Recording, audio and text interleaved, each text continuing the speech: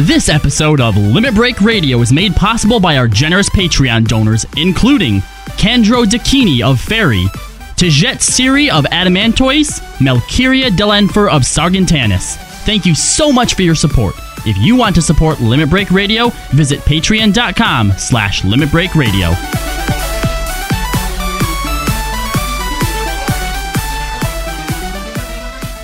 Live from Eorzea. Limit Break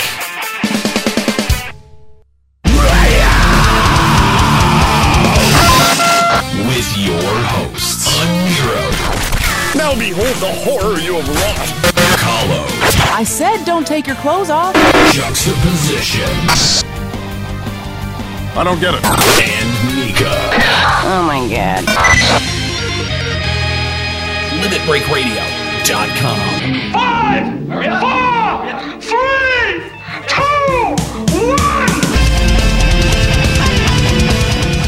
1. Welcome to Limit Break Radio, episode number 29. Back once again on this wonderful holiday weekend. A little bit late on the stream. Sorry about that, guys. But we're here. We're here. I have a good R word, but it's going to spoil it for everybody. A radio Rageborn. Oh! Joining us today, we've got a very special guest host, Samus Rageborn, a.k.a. the Involved Male. A.k.a. the Rage Boner. Yes, welcome to the show, man. It's good to have you on. Awesome. Thanks a lot, guys. Dude, we're excited to have you on. We've been on, you've been a guest on Limit Breaking News, was it, before? Oh, yeah. Yeah, one time, which I was told afterwards I shouldn't have brought him in because it was already halfway through. He's like, that's unprofessional. I'm like, all right, fine. That's so much to leave him out. Well, you spent like 10 minutes after that, like, adjusting frames and shit. I know. See what you did, Samus? It's all your fault. I'll try to help again. The problem with that is that you shouldn't have had... that's not a camera show. Nothing we do here at Limit Break Radio is a camera show. All of that stuff's for Final Encounter. It's all right. You edited it out. You ruined the magic. We fixed it in post. This is why we can't have nice things. Yeah, this is why we can't have This nice is how things. we get ants. So, anyway, thank you for joining us. And, of course, we are live from Eorzea. Let's kick it over to the studio. And, man, there is a lot of people in the studio today. Hey, studio. What the wow, there's a shitload of people. Holy crap, look at how many people A lot of those are just Moogles, though. You know why they're here? Why are they here? They heard that we're missing a certain somebody today. Oh, yeah. A certain number? Yeah, they all thought that they could get a seat at the desk, maybe, right? Yeah.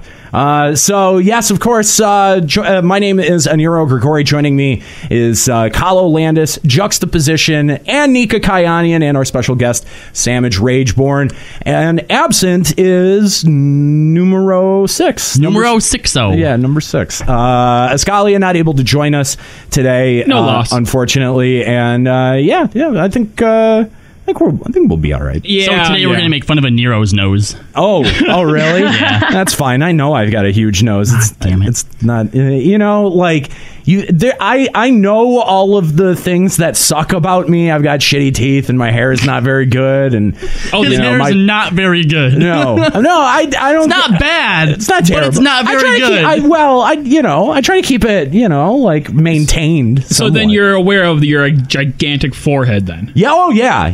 Okay. And how my it's like huge, meaty Mike Nelson-y forehead. It reminds me of the Great Plains of North America.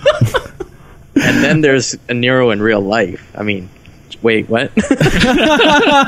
Oh, we're not. I thought we were That's talking why about he in real wears life. that Odin helm, so you can't see any of that. See, that's what I was going to ask. Is that why he wears the helmet? But I couldn't figure out if you. Oh yeah, no, that's my face. That the Odin helm is my. That's the only face that I have in this game. I don't have another one. I don't know.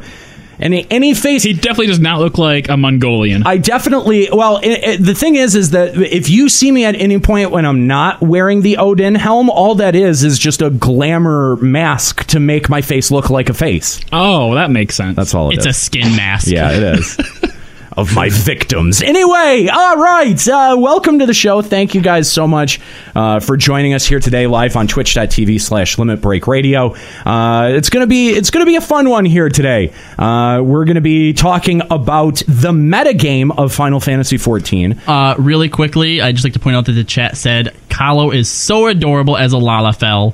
And then someone else said, La La Landis is best Landis. No. Oh, yeah. They're just trying to, like, not have buyer's remorse. You know, that's what that is. You know, you're entitled to your opinion, but your opinion is wrong. But they suck. Yeah. But they suck. Yeah, you're terrible. Why aren't you in a chair anyway? You don't get any special privilege. Yeah, why do you feel like you can just stand on the table like a savage?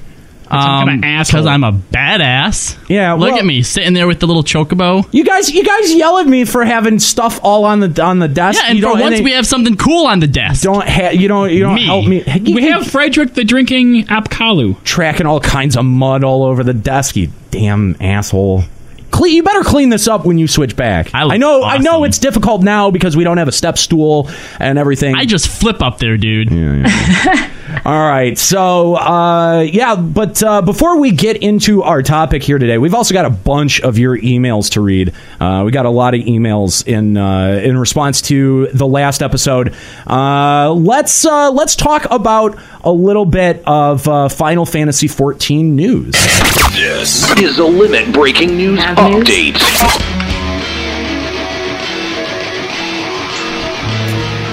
And there we go. Yeah, no, a little piece of production to start that segment off. I don't know. I had that rolling around. I found that. I'm like, we never used this. And so we're going to use this for now. It sounded cool. Segment. It's too bad Nick and Samus ruined it. Yeah, by talking over it. What the fuck, guys? We can't hear it. I know, but I told you I was going to be firing a thing before the news. Oh, you didn't say it before the news. He put his hand up in studio, so we knew to be quiet. You just said you were going to use it at some point. You said you had a piece of production to use during the show. Yeah, you didn't tell us. You were the bad. Terrible. Do it again now, and we can edit the last 30 seconds of you guys yelling at me and Nico. They're both Rogadin, so it's kind of, I'm not really surprised. Yeah. It happens. You have to expect it from these people. All right, let's talk about what's going on in Final Fantasy XIV news. Not a whole lot to talk about, except for the plans for the Tokyo Game Show 2015. It's going to be live September 17th through the 20th over in Japan. And they're going to be having a live producer letter from the Tokyo Game Show on Friday, September 18th at 8 p.m. Pacific. You can watch that through Nico. But this is exciting. They also have announced that there will be a YouTube link as well, so us international folks don't have to bother with Nico's incredibly asinine website. I hate that website so much. It's ugly. Trying to figure that shit out for the Japanese Fan Fest was trying. So just very, very, very glad to know that that's not, we're not going to have to deal with that. The audio is only going to be in Japanese, and hopefully there's going to be some live translating going on. So do they actually have plans for Tokyo Game Show? Are we actually going to get stuff, or is it just going to be like, yeah, we're here, what's up? No idea. We really. I mean, it's a live producer letter from Tokyo Game Show. Man, I hope so. Man, you know what I think? I think that they're going to take the opportunity to show off Void Ark. I think that this is, they've only shown off concept screens of it. There's nothing else in the foreseeable future that they could make these big announcements at before 3.1 is, we also need to get a date. They're going to have to attach a hard date to that as well. Yeah, I feel like even if we don't get more news about 3.1, we should at least be getting a date here at some point. Yeah, no, I definitely agree. So let's see. For attendees, if you're lucky enough to be going to the Tokyo Game Show, they're going to have the Ravana Battle Challenge that they've had out at, they just had that at PAX, so you can get your Ravana t-shirt. They're also going to have the Cactar Lottery 3.0, and each server, basically everyone's probably going to be getting this Gubu earring, because it seems like every time they have one of these Cactar lotteries, that the exclusive item just sort of makes its way to all of the servers eventually. And if not, you can probably buy it in the cash shop later. There's pay to win. There's going to be plenty of merch and swag out there, some of which was shown off on the anniversary stream, including the Carbuncle plushies, the Minion mug, the leather smartphone case, a wall scroll, and the tote bag. And a lot of these are pretty cool. Carbuncle plushies, everyone freaked out about those. No Fat Cat Minion, though. No, I have a Fat Cat. No Fat Cat plushie. There's no Fat Cat Minion plushie. You want to know why? Enough. It's because Pusheen has the market on Are that you one. shitting me? People lost their fucking minds when that was behind Yoshi in the anniversary event. They need... Yoshi is a They'll troll. release it eventually. It's going to be like $80. They could probably jack it up more than that because it's Fat Cat. Let's be honest. How much is Fat Chocobo? I think it was 80. Oh my god, for a plushie. But yeah, the Carbuncles were 40, but the Fat Choco was 80. You know, if they really want to bring in the money, what they need to do is they need to put Minfilia on a body pillow. Oh no! yeah. Oh god! I just cringed so hard. I totally creamed too. Or I mean, cringed. Oh, yeah. That's so gross. Ugh. Gross. I think they would sell a ton of that. Are you kidding? know they would. Or Urianger, so that Nika doesn't feel left out. Thank you. He's like what, the sexiest living. No, NPC? Amaric, are you kidding me? Oh yeah, Absolutely no, absurd. yeah. I'm gonna give her that one, Emmerich. Yeah. Mm-hmm. Yes, I will buy him on a pillow, and he will be displayed all day, every day in my room. Thancred is dreamy. Someone in the chat says Tataru body pillow. You can just put Tataru on a normal pillow. Yeah, She's a throw pillow. That's weird. How much would you charge for a Minfilia body pillow? If the freaking like $50. No, if the Fat Chocobo was going for 80, no, you can get away with like 100 easy. A lot of only guys out there playing this game. That's not unreasonable. Just saying. Oh man! All right, so that's pretty much it for news. I mean, there's really not much. There's not much news outside of that. You know what people would also like? Someone in the chat mentioned Hearts and Farts body pillow, but I think they're more apt to put him on a body bag. Oh no, the body pillow would work great because it'd be full of holes. Broken shield and hole in the right through the middle. Yeah. True to life. I forgot who said it or where I saw it, but one of my new favorite terms to use now, like in FF related things, is that has more plot holes than Hearts and Fart. Oh, I like that. That's a good one. Kind of hitting home where if there are any real like die hard Hearts and Farts fans in the chat, they have got to be going. Oh, a lot of them are too soon. Just wait. They'll take it to Twitter tomorrow. Oh yeah. Yeah, we'll can't make fun of dead people, guys. I'm offended by that. People have died. Not just dick. Yeah, right. And I mean, you know what? Like, you can't make fun of Betty White, who just died. I mean, you know. Too soon. Oh well. Everyone loved Betty White. Yeah, I know, but that old bitch is dead, and she can't hear us talk shit about her. Wow. Wait, are you serious? Why haven't I heard that? Yeah. She died this morning. Yeah, how is that not on Facebook? That's where I saw it.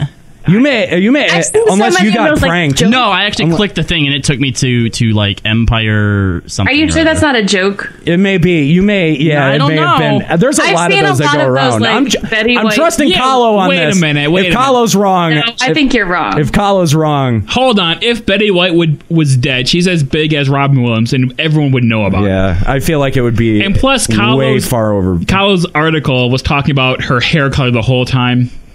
Someone said, well, shit, it's about time. No, I think it's a hoax, guys. I've seen every single year I see a Betty White like dye her hair it in her happens bedroom. a lot. It happens. Oh, yeah, all right, maybe then. So, maybe. I don't know. I'm looking at you. In fact, I made the joke, so I'm the one stuck. I think I forget who the last Golden Girl was to die, but like, isn't like every 3 years like that headline keeps reemerging? Like, oh, so and so died, and it's been like 6 years now. That happened with somebody. I don't know. Anyway, FF news. Yeah, we're done with that.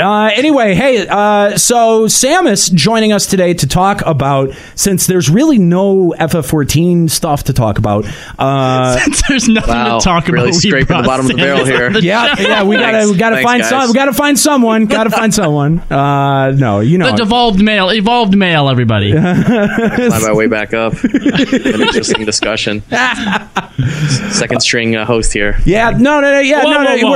Let's not give ourselves too much credit here. We're pulling from our backup topics now. Hey Samus, how's my favorite streamer's girlfriend doing? I'm doing well, thanks. No. You're my favorite streamer, but I'm asking about your girlfriend. Oh, yo. That was a good one. I am my girlfriend. What, you talking about my left hand? I had to take a step back and think about it because she doesn't actually watch me stream, but I guess by default I would be. Well, because I remember when you were on Sergeant Tannis and we were doing that AV and you were being a dick with the parser, and I said something on the stream, and later you're like, yeah, my girlfriend's like, what are you doing to Kahlo? Leave him alone. So yeah, we've brought Samus on to talk about a subject that was raised by an email we got. What was that? 4 or 5 episodes back? Yep, it was a minute ago. It was a little while ago, but talking about the meta game of Final Fantasy XIV and how it actually impacts the real game. And so we thought we would invite Samus on to unpack this discussion, considering that none of us knew what the fuck we were really talking about. It seemed like all of us seemed to have a different definition or a different idea of what is what is implied by the term metagame. So, well, and this might actually be a first for our show, because this isn't a topic that you can necessarily give concrete data and stuff on. It's all very philosophical in nature. So. Yeah, it is. It's all, I mean, what we're talking about is highly subjective here. Talking about a lot of opinions, a lot of feelings, and then, how they resonate out into the community, and how that creates a bigger ripple effect than just say, what the mechanics of the game have to offer. So, let's talk about the metagame. Samus, why don't you give us a definition of what you feel the metagame is? Yeah, I think I kind of remember where this stemmed from. I was streaming one day, and we were talking about UFC and talking about like different fighting styles and how there's a belief that certain fighting styles are better than others. And then I was like, well, this is like video games too, where there's a metagame to pretty much all kinds of video games. And I was talking about Hearthstone and how people are saying certain decks are better than others. People like playing Warlock decks or whatever deck it is. I don't play Hearthstone, but I was just trying to give an example, saying that the idea of metagame is using information outside of the game and building strategies within the game. So an example would be for CCGs, any collectible card game, there's always an idea, there's always ideas being tossed around saying that, this type of deck is better than other kinds of decks. And so what'll happen is everyone will start building this popular kind of deck. And, eventually people will figure out ways around it and say, well, okay, if everyone's playing this kind of deck, then I'm going to build a counter deck that is specifically built to take out this popular deck. And that's what metagaming is to collectible card games. Yeah, and some people, I'm not going to name any hosts in the room, Nika, feel like that type of idea isn't present in like MMOs or single player games, and it is. We actually had sort of like a discussion in the office the other day, and I brought up the idea that one of the current metas right now in the game is the whole deal with paladins, and she's like, that's not a meta. That's true, they are worse. And that's true too, just like in, like you said, TCGs. When you have like a Warlock deck, that's the best. People know what its weakness is or whatever, and so they try to come up with ways to beat it. That's the meta. Now, it's true in games like that, the meta changes more than in an MMO. Right. But I think, to me, the idea of meta in any game is basically, take Final Fantasy XIV, since that's the podcast we do, right? Sure. Anything outside of the game, outside the fact that you're an adventurer in this game that you do, is meta. When you decide what cross-class skills to use, right? You're deciding that as a player. That's meta because that is outside of the game. However, my definition and what I've figured, or what I seem to understand meta was that if there can't be a best way to to do any one thing. And when you have a game like 14 that's all completely mechanic based with a jump rope mechanics where it's like you need this equipment and this gear and this abilities to be the best, you can't really have a meta, because the meta is really about looking at the situation, saying, oh, they're kind of working towards this, I'm going to adjust my play style to be like this. However, in 14, there is no alternate play styles to what you do, because there is literally one best way to play every single job in this game. That's not true. But that's why meta is like a moving target, because, you know, building on last episode, you know, we weren't too happy with what paladins are with right now. But what if paladins are supposed to be made that way, meaning they're supposed to be more defensive, and you're supposed to have healers do more DPS and not worry so much about healing?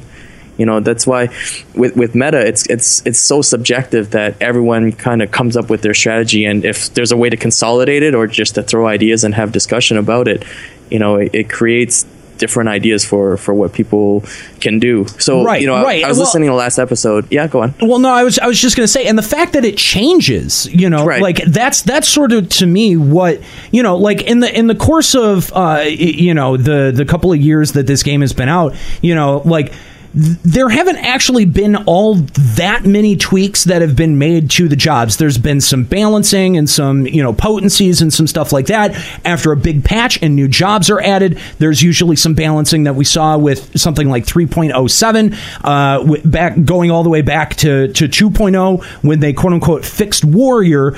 Warriors were still seen as kind of an inferior tank for a lot of situations for a while after that, and it wasn't until the community kind of figured out, like, there are ways to up Warrior's damage that most people who are trying to concern themselves with keeping enmity and aren't not doing taking damage and not doing things like like pushing endgame where DPS is kind of a bigger consideration, not a requirement but a bigger consideration, then, you know, like, yeah, like the opinions will always shift, and yes, some development changes will shift those as well. And it's not to say, like, this isn't a way to say that, like, Paladin doesn't need development. I think that there are clear cases where when jobs underperform for certain reasons or in certain circumstances, that there needs to be some adjustment or reaction from the dev team. But that also happens in other games and TCGs as well. As you start expanding, you know, getting more and more packs, more and more versions of, you know, of your TCG, the rules end up starting to shift. What you can play in tournament play and what you play among your friends, like that's how those games receive development.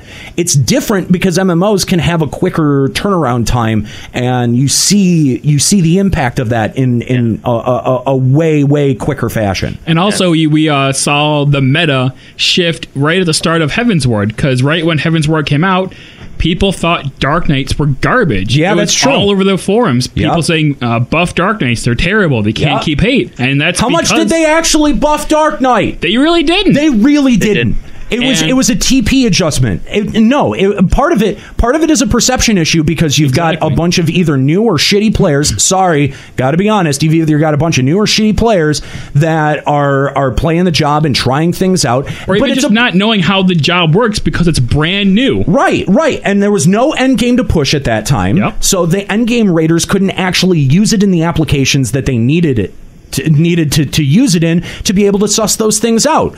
Man, like, I mean, Nika, you're not wrong that Paladin legit needs development, but I think that the perception that Paladin has and everyone calling it just blanketly shit, like that, I think is part of the metagame right there. Well, that just sounds like mob mentality, though. That's part of it, yeah. But meta is mob mentality. That's the fuck. Okay, then I guess I'm a little bit confused, because when I think of meta, it's more like in a fighting game where you have, like, oh, I know that this particular person I'm playing against uses a lot of low attacks, so I'm going to use a lot of high attacks to make, you know, or whatever to counter that. And then, but if I play another person with that same exact character, I can't play it the same way. I'm going to, you know, try to feel them out and then change my strategy. That's all within the game. That's all within the meta. Whereas when you're talking about a mob mentality, That's not exactly the same thing. No. It is this. It's almost the exact same thing, because I mean, if you think about it, someone who specializes in Paladin is someone like in Super Smash Brothers that specializes in Peach. Like, if you specialize in one character and then somebody chooses the character that they know they can constantly counter you in,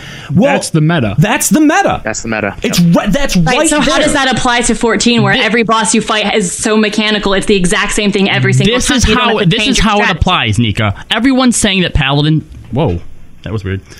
Everyone's saying that Paladin is terrible, which they are, right? And they're not taking them, right? So because of that, you're changing your strategy. You're leveling up Warrior. That's the meta right there. You are changing the way you play because of the game. Or the reason that you have it stuck in your head is because the meta that you're used to is person versus person, and you're changing based on the way that a person changes.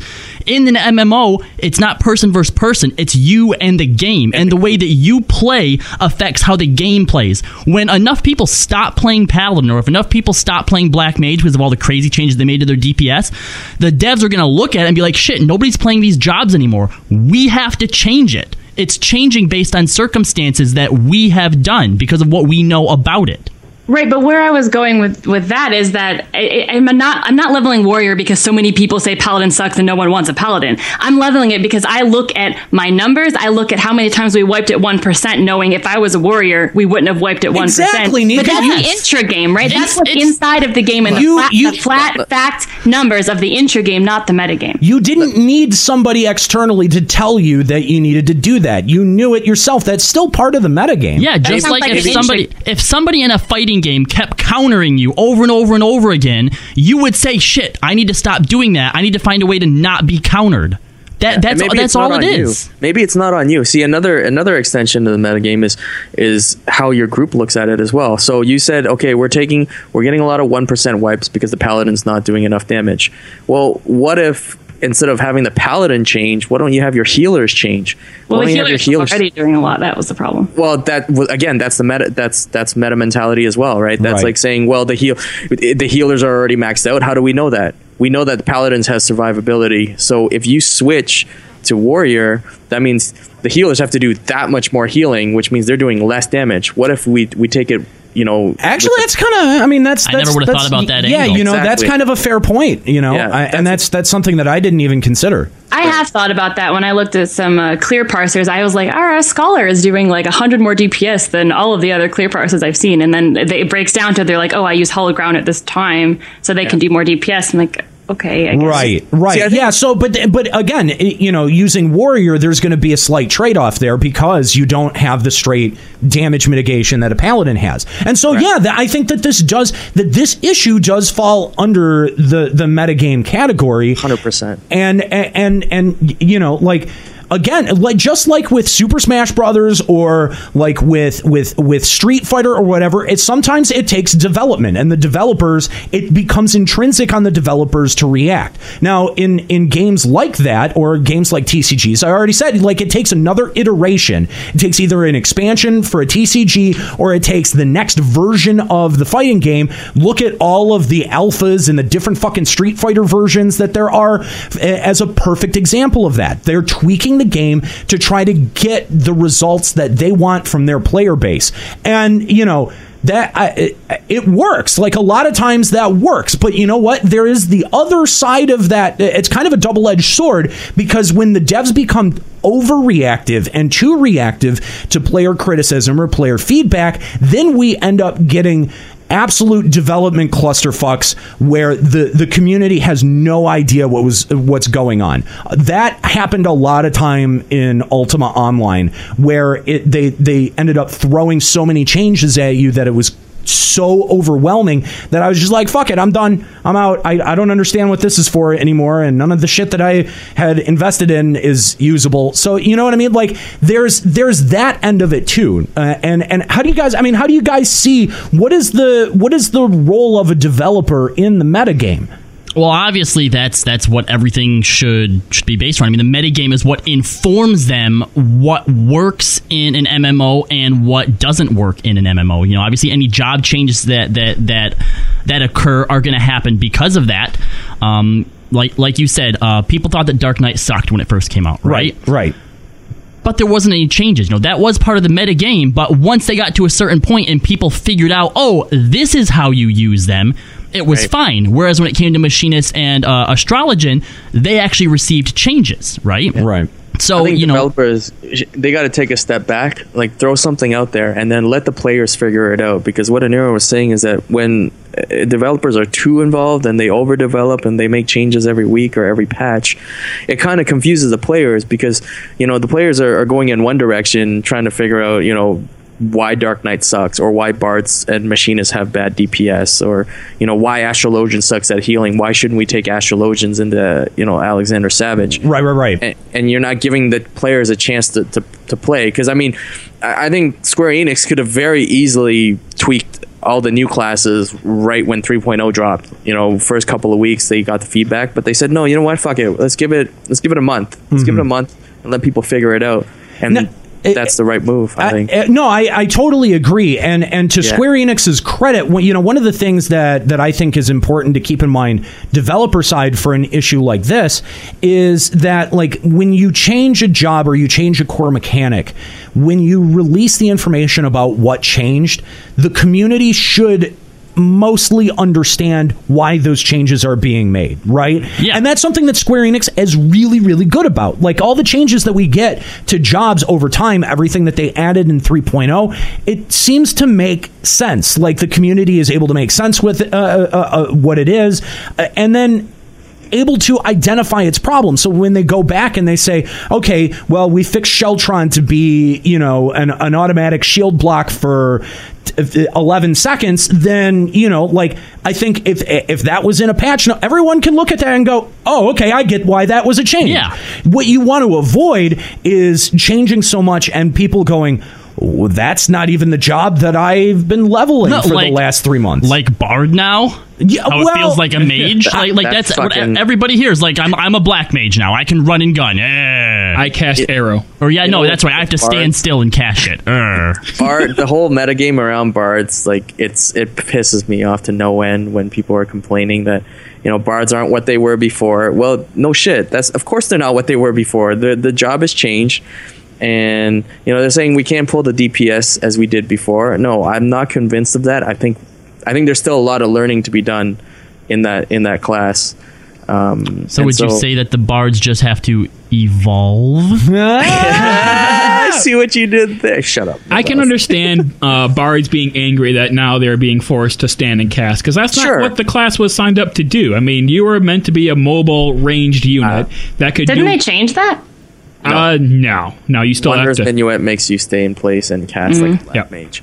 But see, that's to me, like, I don't know if this is metagame. It could be, but to me, like, yes, originally Bards are supposed to be mobile and you're supposed to move around and do damage, but they changed it, and so as players, we should be adjusting to that, not the other way around. They shouldn't be succumbing to us and saying, oh, you don't like it, okay, well, we'll change it for you. No, if that was the case, then it would be such a shitty game. And see, I think that Justin's got a point though, because it's not a case. All right, the people who are just bitching about our DPS is too low, change it to make it better, that's one thing. Yeah. You're right. No, get good. But when you actually fundamentally change the way the job operates to where when you play it, it doesn't feel like the job you love anymore, I think that's guys, valid. We're going to be changing the ninja job so that you guys primarily operate off of shuriken throwing, and fuck that. Like I'm going monk. You know what I mean? Like that kind of change. It's that kind of shit, and I've seen it happen in other games. In WoW, every single expansion, it would happen to almost every single spec. Yeah. The talent trees would change and people would have to adjust. But that's I don't think that's a bad thing, though. I don't think that's a bad thing, because they're giving us something new and different. And I think when people just are frustrated because it's new or it's hard or it's difficult or they're too fucking lazy to learn it, they should move on. Well, see, and that's the challenge to me as a developer, is finding ways to give new challenging things without changing what people love about it. Like the Black Mage is a perfect example, right? It's a lot harder rotation, but you're still pretty much doing the same thing that you were doing. Right. Yeah, no, I mean, that's exactly it. The thing that you have to balance, I mean, there is an aesthetic balance that you have to maintain as a developer, because people play a lot of times play the job that they most closely associate with personally. I don't know why that is. I mean, that's definitely a thing that we all do. I mean, there are people who level specific jobs for specific reasons, but I think we all form an attachment to our quote unquote main job for reasons. We've talked about this on the show before. Like we've spent time unpacking that. Like I think I feel pretty comfortable putting that out there. So I think that is also a balance as well, because I mean, if you introduce a class like Monk and then go, hey, we're going to put rocket boots on it and you're going to shoot a crossbow from the air. That'd be amazing. That would be pretty Monk awesome. New Main. You know what I mean? But like monks would be like, what the fuck, man? What are you doing to us? What the hell is this shit? You know, like, and I get that. Like, yeah, it would be awesome for some people because you don't give a shit about Monk. Yeah. You know what I mean? Like, I want to play Rocket Monk. That kind of shit happens all the time. There's Rocket Monks in other games? No, but developers will misunderstand or overreact to something that the community wants, and they'll put in something retarded like vampires or I don't know. You know what I mean? Like, wait, vampire Rocket Monks? What? Vampire Rocket Monks? You're terrible at this. Just giving bad examples. They glow in the sun and live in Seattle too. Yeah. You can't just make up jobs like this. Good use there. Props for that one. Because I am just making up jobs. So, but you can't. The drop said so. Getting our hopes up. But yeah, no, I really do think that it's sort of on developers to be able to temper a lot of that criticism, whether it comes from a source like the forums or a podcast or a Twitch stream. I mean, I know that they're plugged into a lot of these and that the community team does a really good job, but and I also, and again, credit to Square Enix, they do a pretty good job of being able to filter out the crazy whiny bullshit.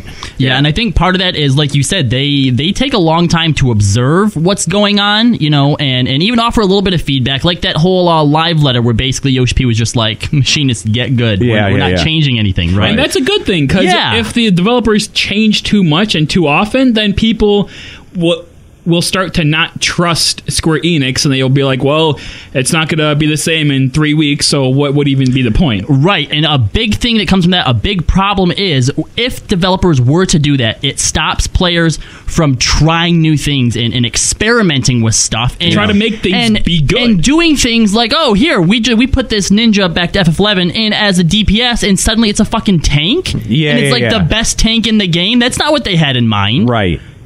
So yeah, absolutely. Really let players work at things and figure stuff out. And I think that stands to be mentioned because we've given a lot of lip service to FF11 and the kind of flexibility that had, and that also had we were also very much involved with the metagame there, and that had a really interesting metagame in the fact that the community would take things that were given to them and find totally separate applications because nothing was given from the developers in that case. There only was the metagame. Yes, that's the AV kill strategy. An AV kill strategy. It seems to be a fairly big shift on their part, development side, to go from this very kind of like. Now, it wasn't wide open. Your possibilities weren't wide open, but it had a much more flexible system in terms of what players had at their disposal in terms of different jobs. Right. As opposed to 14, that is much more rigid, regimented, and as a result has to be a little bit responded to a little bit more. The more attention and care has to be paid by the development team to what the community is doing and where the numbers are falling. Because you're right, we do get problems like Paladin. Although I do take a little bit of disagreement with that. I mean, back in 2.0, you had things like Ramu EX and a bunch of the coil fights where people started single tanking it to utilize Paladin's more defensive capabilities instead of dual tanking it. Right. So I don't agree with the fact that this game is rigid and you can only do things this one way. Well, that's why I think this game's changing. That's a perfect example of metagame. Like, people were used to doing 2 tanks, and then eventually we got enough gear to single tank a lot of stuff, and then you wouldn't single tank. I mean, you might single tank with the warrior, but you would single tank more often with a paladin. from there you would be able to push more DPS out of your group or single heal strategies too. Or single heal, with the paladin, right? I mean, single heal with a warrior would be kind of ballsy depending on what you're doing, but it'd be generally with a paladin. So, taking it back to the discussion from last week, why not? Like, why not push more paladins? But why not have more paladins build on their defensive, the strengths that they have in defense, but force your other players to adjust and say, hey, do less healing, do more damage healers. I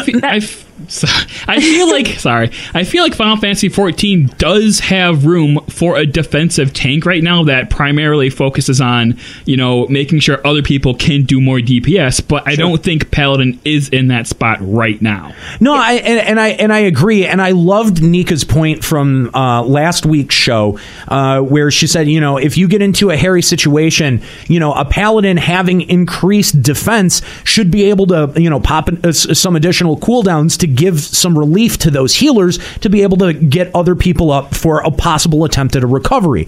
But when you have, like Nika had so clearly pointed out, when you have DPS checks that are so tight and hardened rages that are so tight, that makes that role impossible to fill. Yeah. Yeah, that was my problem with where I was going with that on last episode, is that back in original Coil, I did T9 solo tank from the start. We didn't even wait till we outgeared it. We just took that strategy and ran with it because Paladin had that capability, and you could almost completely just recycle the same moves in a cycle until you eventually beat it. The DPS check, there was a soft enrage, but the DPS check wasn't so hard, and it allowed for that different kind of strategy that you could do. Whereas the current way their game is taking it, Square Enix is pretty much dual tank all the time, all day long, and you don't really have that opportunity to utilize Paladin or any other kinds of strategies. There's the one way right now, and that's where I'm kind of worried the game is going in that direction. And you know what? That could possibly be a problem too, because I remember in some of the first episodes of LBR, one of the things that we were talking about was, do you remember how many one-shot mechanics that there were just everywhere, right? Everything had them, and we're like that's so unfair. Well, not necessarily unfair, but it makes it to where it's just about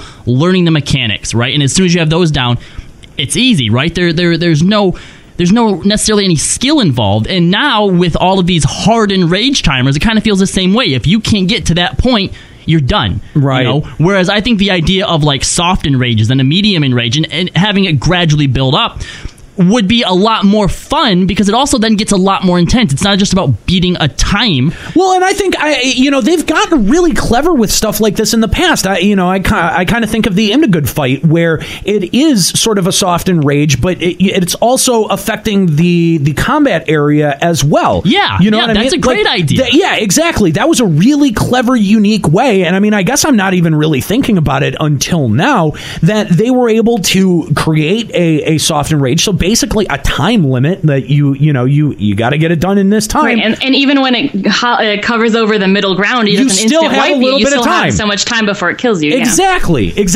And all credit, those were great mechanics. Absolutely. Those were stuff really good that mechanics. Actually makes the encounter more difficult, as opposed to just ending it A+ all the way. Yeah, totally. That's their problem with Savage at this point, is it's literally if you don't make the DPS by this point, it's over, no matter how well you know the mechanics and all of that stuff. That's why it's Savage, Nika, and not Kindergarten, okay? Okay, sorry. Okay, and also we have a caller on the line. We have Van Ash of Ultros. Hey, what's up, Van Ash? How's it going? Pretty good. Just wanted to call in and talk about the idea of the metagame. Yeah, let's continue this conversation. So what do you feel qualifies as the meta? Do you feel like our definition has been fair so far? Pretty much, yeah. But the true definition I've had been told to me since I started playing TCGs, video games at any level, really was that the metagame is the aspect of the game which is affected by you externally, nothing else. So what you decide to bring to the raid, do you decide to bring the Dark Knight, do you decide to bring the Warrior, the healers, and whatever you bring is part of the metagame. Mm-hmm. Okay, so because going on the sort of little definition I gave at the beginning, right? In the world of Eorzea, right, when it's hey, we have a call to arms, fucking Savage Coil, Alexander's rising up out of the lake, let's go, guys, and the Paladin starts to grab his sword, someone in there would go, no, Not you. We don't We're gonna really go with need the you. Dark Knight because you can't do as much damage. You know what I mean? Like you just grab your friends and you go. Right. So anything outside of that doesn't fit into the game world like that is metagame. Right. Well, and I agree with all of the definitions of what metagaming is, but I also kind of feel like it's a little bit more multifaceted than just what you select to bring to the raid, right? Like it's a little bit more involved in terms of like what community perception is, because shows like this, Twitch streams, Reddit, official forums, all of these things are external factors outside of the game that do influence people's perceptions of what happens inside of the game. So people can be choosing, like people hear the show and they hear a bunch of people going, "Oh, paladins suck," and they stop taking paladins to things. I think that's actually another aspect of the metagame. That's meta, yeah. Mob mentality. Like you don't experience it yourself. You hear from somebody else, and you run with it, and whether they're right or wrong, that doesn't matter. The fact is you're already influenced by that, and you're going to create a party around that and not take paladins and take a warrior instead because DPS is king. No, that's not always the case, because survivability is also really important too. Yeah, absolutely. I think that's also an important idea to understand, is that actually, the meta is completely defined by the community. The community decides what is going to be the strongest, and in their perception, right?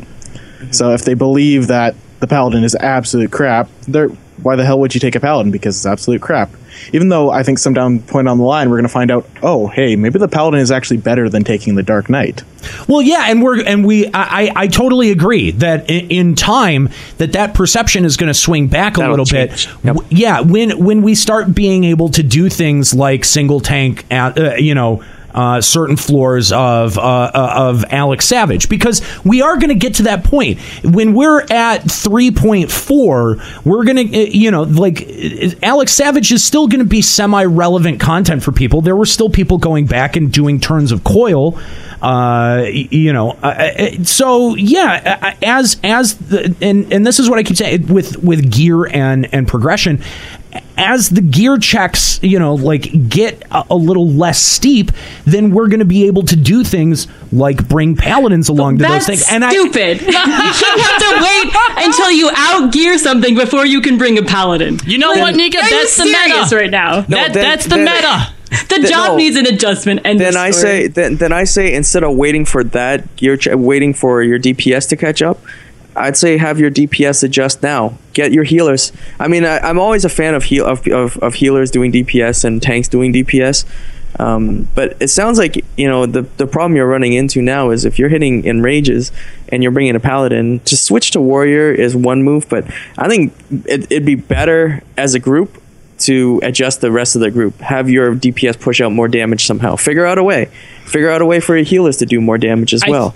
I like that mentality, but I don't feel like the defensive capabilities that Paladin brings to the table and to the raid enable that kind of gameplay at the moment. Yeah, I know, and that's a good point. I do agree with that. What about? Well, hold on, because he definitely has a point. I recall one of the very first times I ever did any kind of raid was in World of Warcraft, and our main tank was like vastly outgeared our off tank, and we got to, it was the final boss in. Shit, I can't remember what the fuck it was. But our main tank just couldn't cut it. Like he just would, like, same point, just every single time, just kept just failing and failing and failing. So we switched it with the off tank, right? And he did it just fine. He's like, what the fuck wasn't I doing, right? Right. And they started talking about how he switched up his rotation. He just basically flipped around like 2 abilities in his rotation. Yeah. And it made all the difference, yeah. You know? And it wasn't anything that he would have, like, thought about. You know, he was doing what he was supposed to be doing, what he's done with everything else, but it just wasn't working. Right. And maybe all Nick has to do, if it's literally 1%, like 1%, maybe, you know, the raid takes me, you know, they take 5-10 minutes and they find a way to heap all of their cooldowns on, you know, at the exact same time, you know, at one point where it's safe to push, you know, right at this point, you know, really push out your DPS. Right. And that's part of the challenge. You know, you can't just go in every time and be like, all right, everybody just do your optimal DPS. There has to be ways. that you can overlap or look at each other's rotations and find ways that they synergize better with each other than doing it individually. That's trick attack damage. I agree, but I feel like this game isn't built for a lot of that. Like, I'm not saying there's not some of that possible, but with the way that it's like, if you do your rotation exactly like this every single time, you will get the best DPS. That's the way the game is currently built. That is, in theory, the way that it's currently built. Because if me and Juxta do that, right? Like, if me and him go and we're like, all right, we're going to do our optimal DPS. Guess what? Within the first 5 seconds, we are both putting up trick attack, and it's wasted. Whereas when we communicate with each other, your trick attack time just doubled. Hey, that wonderful point. Great point, Colin. That's an adjustment. Yeah, that's and a lot of it comes down to communication and maximizing what you're getting out of the abilities that you're putting up. A lot of don't fights. Bring 2 ninjas. How about not bringing 2 ninjas? Well, that too.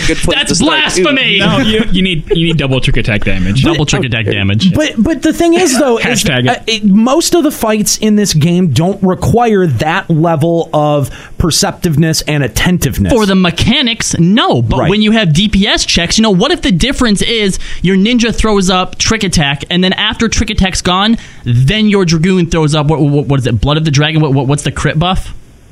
No, I don't remember. Yeah, Battle Litany. They throw it up afterwards. Wouldn't Battle Litany benefit you more during trick attack? Oh, yeah. It's all about stacking. Well, I mean, ideally, yes, you want to stack the buffs, but I mean, it depends. Certain phases in certain fights. True, and that's what it comes down to. If it's 1%, exactly. Figure out where you can find that 1%. Right. Yeah, obviously, changing the warrior, that's one way to get it. Right. But there has to be another way somewhere. But here's here's the other one of the other thoughts that I had about this is that when it comes to progression rating, isn't that a specific end of the game that the highest tier, the bleeding edge player is really going for? And when you're playing at that level, with other games, there's just some characters that you can't use. Like That's true. You can't use Dan in Street Fighter. If you're playing competitively or at a high elite level in Super Smash Brothers or Street Fighter or anything else, there are certain characters, whether because of how they're designed, whether they're so cheap that they can't, that they're overpowered. There are these considerations that exist in other games that exist in the metagame. So is it so unfair that Paladin, at least for the short term, is kind of not as sought after for things like Savage Alexander? Paladin is Pichu. Pichu Paladin. The point I want to make is just because something's not impossible doesn't mean that it doesn't need an adjustment or that it isn't less than. Well, wait a minute. I remember a time back in T5 when T5 was just starting to be cleared where it was absolutely sin to take a fucking warrior to that fight. It was absolute sin to take a warrior. And you know what? I don't remember Nika being like, warriors need to be fixed. Fixed warriors. But I've never heard that, so I guess I don't know what I'm talking about. I remember most people dual tank Paladin Warrior, but I solo tank. I remember us taking a moment to watch a video of a warrior tank or solo tank. I don't know if it was solo tank, but a warrior win T5. Main tanking. It was warrior main tank. And because it just, this perception changes all the time. It always absolutely shifts. Yeah, and actually that's the difference too between the analogy that you gave for our game and for fighting games is fighting games aren't normally updated obviously the same way that MMOs are. You make the fighting game, you put it out, and I don't know how much they actually adjust crap like that. Once every quarter or so. Yeah, but not if they're continuing to update it, which they usually stop after a year or two. Yeah, which obviously for an MMO, you don't want people to stop playing their jobs. You want things to stay competitive. The old way that used to happen is that they would have to make and issue an entirely new arcade cab. So the fact that they can push an update every quarter is, I think, a way better, way for them to be able to fix that and to keep up with their community. That I think that all of it is that's all fair and valid, but just because this metagame exists, I don't think that Nika's wrong when she says that the job needs adjustment. I don't know. I wouldn't say that she's necessarily wrong, but because of points brought up today, I think I'm kind of getting off the Paladin needs fixed boat, because it does take less damage than Dark Knight and Warrior, right? Okay, listen, this is where I'm going with that. Just because something's not impossible doesn't mean that it doesn't need a fix. Now listen, I have cleared 1 and 2 as a Paladin. It is clearly possible. However, there are some groups who are deciding between a Paladin and a Warrior, and you say, yes, Paladin has more defensive buffs, sure, but the thing is that Warriors aren't dying to the tank busters. There is no point where you need the Paladin. Like, if you can take a Dark Knight and a Warrior, and they can survive and do more damage, it's clear which choice people would rather take in that aspect.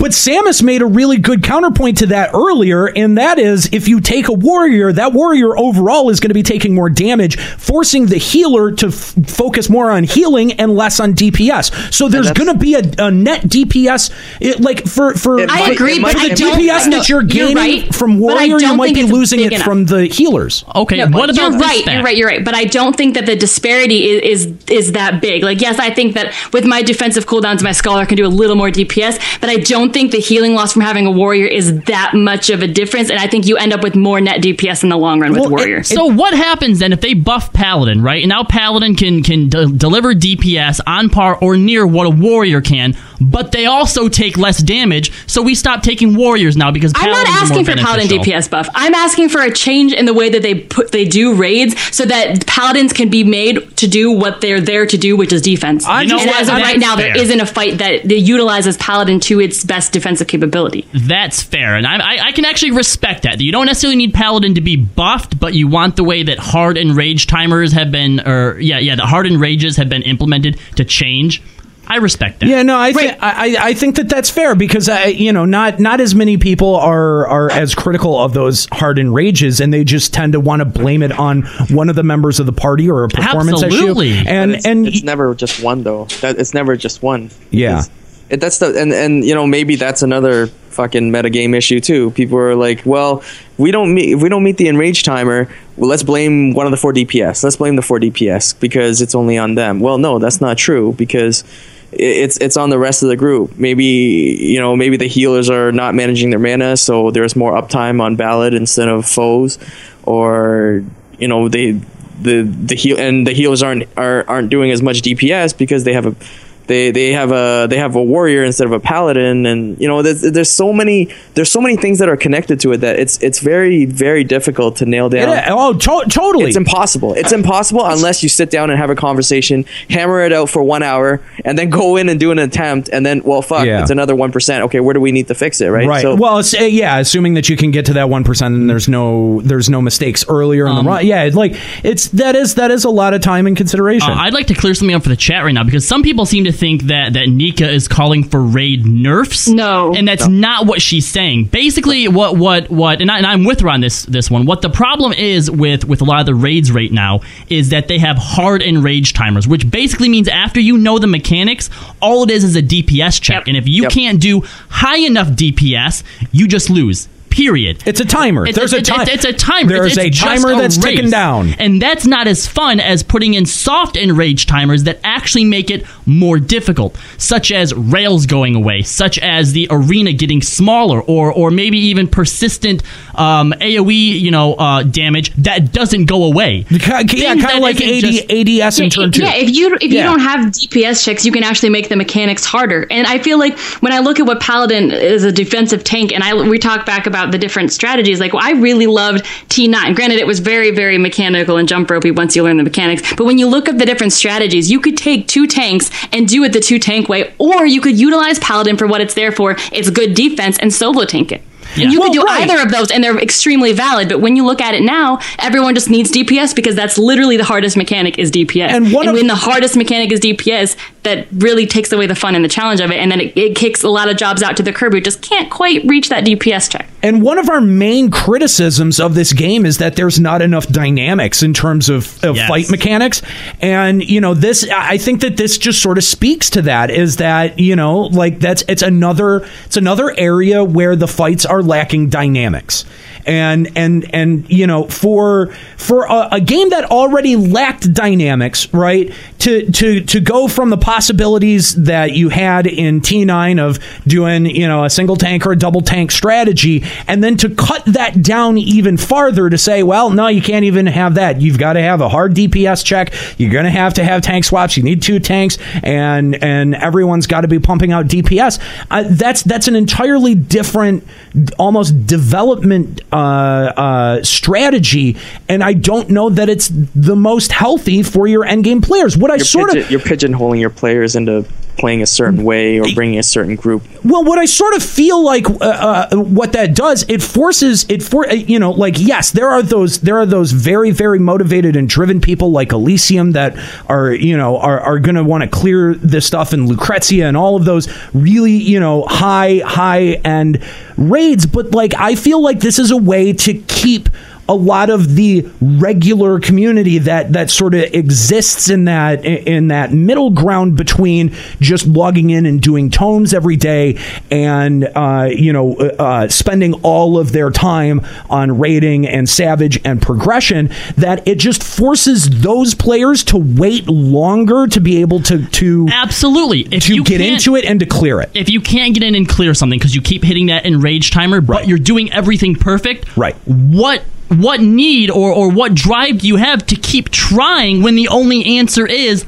I need more gear? Right. That, to me, that's bad game design. Now, obviously, you shouldn't be able to just go in with shitty gear. That's also bad gamer mentality, though, to wait for gear. I mean, maybe that's true. Yeah, and that's that to me. But that's the mentality they're building in the players when all the hardest mechanic is the DPS check, and that I know, next week everyone's going to have their ESO weapons. You might as well just call it and wait till next week. Nika, I totally think you're right. I think that is the mentality that Square Enix is reinforcing with the ways that they're choosing to develop the game. You're absolutely right. And Artorias brings up a really good point in the chat. Is I'm not sure how much you guys realize this, but for Paladin, we're talking about how it's great defensive capabilities. But I don't know if you realize that for the second tank buster, you have to use Hollow Ground or Paladins will die. And I feel like Hollow Ground is supposed to be their oh shit button that you can save to figure out, like, when you need it to help your healers to survive, you use Hollow Ground. But in A1 Savage, if you don't use Hollow Ground on the second tank buster, it's over. Yeah, and absolutely. I just feel like that's bad game design, and that doesn't really utilize Paladin for its defense if it doesn't even have defensive moves to keep it alive. No, I'm right there with you, Nika. I'm right. I get it, because does every other tank have to use their Hollow Ground equivalent to survive it? I'm not entirely sure if they have to. So, then, kind of a moot point. Yeah, kind of. But the thing is, we're talking about Paladin having more defense, then that gives it the edge over the other classes. What she's saying is, what if she needs it later? Well, that's what I'm saying. Paladin should be allowed to use that Hollow Ground move to give the healers a little bit of time to recover, but that's not really an option at this point. No, they really feel like they're like building encounters around using those homing and living dead. You're right. Yes, I think that is very true, and you know, also that. You know, a lot of these structures are so rigid that the metagame doesn't even end up becoming a factor, because everyone is just, you know, you need this definitively, you need this, or you're gonna wipe. You know, like the chat's confirming Dark Knights and Warriors, they've lived through those without needing to use those cooldowns. Oh, wow, that's weird, dude. That's weird. That is weird. By the way, I do want to thank Van Ash for the call from Ultro. Shout out to you. Thank you very much for adding to our metagame discussion. And to go along with that, we have Alistair of Phoenix calling in. Hey, what's up, Alistair? How's it going? Hey, can you hear me, guys? Yes, yeah, absolutely. Thanks for calling Limit Break Radio. Oh, thank God. Yeah, I'm really glad to be here. I wanted to call in last week, but I was having some issues, so thanks for accepting my call. Good. Well, we're glad that you're able to call in. So, what would you like to add to our metagame discussion here? Well, I've been thinking about this. I keep bringing it up, and people either just dismiss it or sort of like laugh at me, but the big issue here is Raw being overpowered, and one of the things I really hate about them is that they've got both Storm's Eye and Storm's Path to themselves, which makes them almost irreplaceable in that aspect. So I agree. Would it be too game breaking if Paladin got Storm's Path, because they're the defensive one, and maybe not specifically that like Storm's Path itself, but something similar, much in the ways that a lot of our different debuffs among the different jobs give different bonus. Like Monk has Dragon Kick and because Warrior gets overall damage down and slashing debuff, whereas Paladins just get strength down, and 95% of the moves in Savage are magic. Right. So it's like Paladin is even more useless in that case. Right. Yeah, exactly. Would it be a problem if you just switched Hallown and Storm's Path? Like, would that be too much of a change, or? See, I feel like it should have been like that in the first place, because when Warrior gets the slashing down, that helps. Now it helps Warriors, Dark Knights, and Ninjas. Plus, if they had the strength down, I think that would be a nice balance. Give Paladin the overall damage down, and I think that would be fair. That would make more sense. They're supposed to be the defensive tank, aren't they? Right. So just for thematically and all that. No, I think that's a very compelling point there, Alistair. That thematically, it seems like those two abilities are switched around. But I mean, in terms, I think Warriors would be very remiss to lose that ability or to have that ability switched. I think that was probably a bad design, but what can they do about it now? I think what you could do is, because the strength down, it's not a bad debuff, but it's just currently not that relevant. Let's make that a little bit more relevant. And then what's Nika? What's kind of the other combo that you end up using? Is there another combo that you can use? I don't even know. As Paladin? Well, Paladin has its DPS. Well, it has its dot finisher and it has its DPS finisher. It has Royal Authority, which is just a damage move, but it, with Shield Oath and all that stuff. Like, Warriors can swap into their DPS stance, pop their big moves, and swap back. Paladins are stuck using either trying to tank in Sword Oath, which is shit, or using Royal Authority with the 20% damage down from Shield Oath. Why not? Well, then why not just add something to the straight DPS move that also adds a debuff? I mean, it seems like, because even with Dark Knights, between there's 3 different combos that you kind of switch between, but the 2 that are mainly there for putting out DPS, one comes with a bit of an HP drain on it if you've got a Dark Side up, and then the other one comes with a debuff. That would be nice. Yeah, we've got one that's a DOT and then one that's just straight damage. Yeah, you guys know what we're doing right now?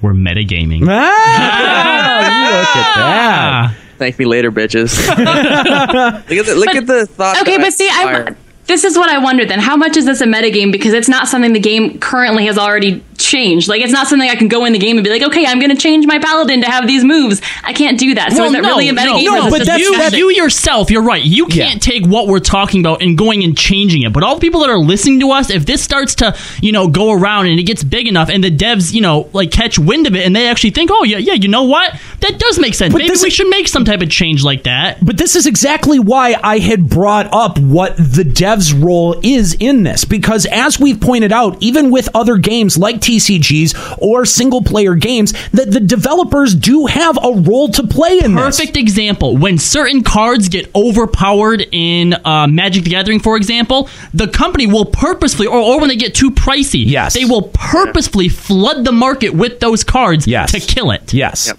Exactly, and it's that kind of like nerfing in our game when something gets nerfed, right? And for as much as us sitting around and talking about this and parsing all of that out is our version of the metagame, what the developers have to do to react to what the community's doing is their own separate version of the metagame. The metagame in an MMO is a longer game than what you're used to in a fighting game, which I think brings us to a really good point in the conversation where we then ask the question, where do we fit into this picture as a podcast? Where do we, on the official forums or Reddit or anywhere else, where do we fit into this metagame equation? I feel like this should have a different name. Like, metagame to me is what is inside the game, but when we start talking about that's completely the opposite. Like the meta real life or something. Metagame is outside of the game, but it's what you can take to the game and then change within the game. But we can do nothing about what we're talking about right now. Right now, individually, no. and because we don't have the controls over the rules, no, we can't do anything about it. That's why I was saying that the developers also have a part to play in this as well. All right, let's call it massively metagaming then. Is that better, Nika? We'll call it the MMG. My definition is then taking what you hear from the outside and then being able to take those rules and changing how you play. We can't do that. That's what I always assumed was metagame. But we can't take what we're talking about and change within the game until we yell at the devs enough to make them change. So that's just like meta bitching or something. You don't change the rules. You change your strategy within the rules. But we can't do that in this game because the rules are so rigid that what we're talking about isn't something you're changing from paladin to warrior. That's changing. You're changing.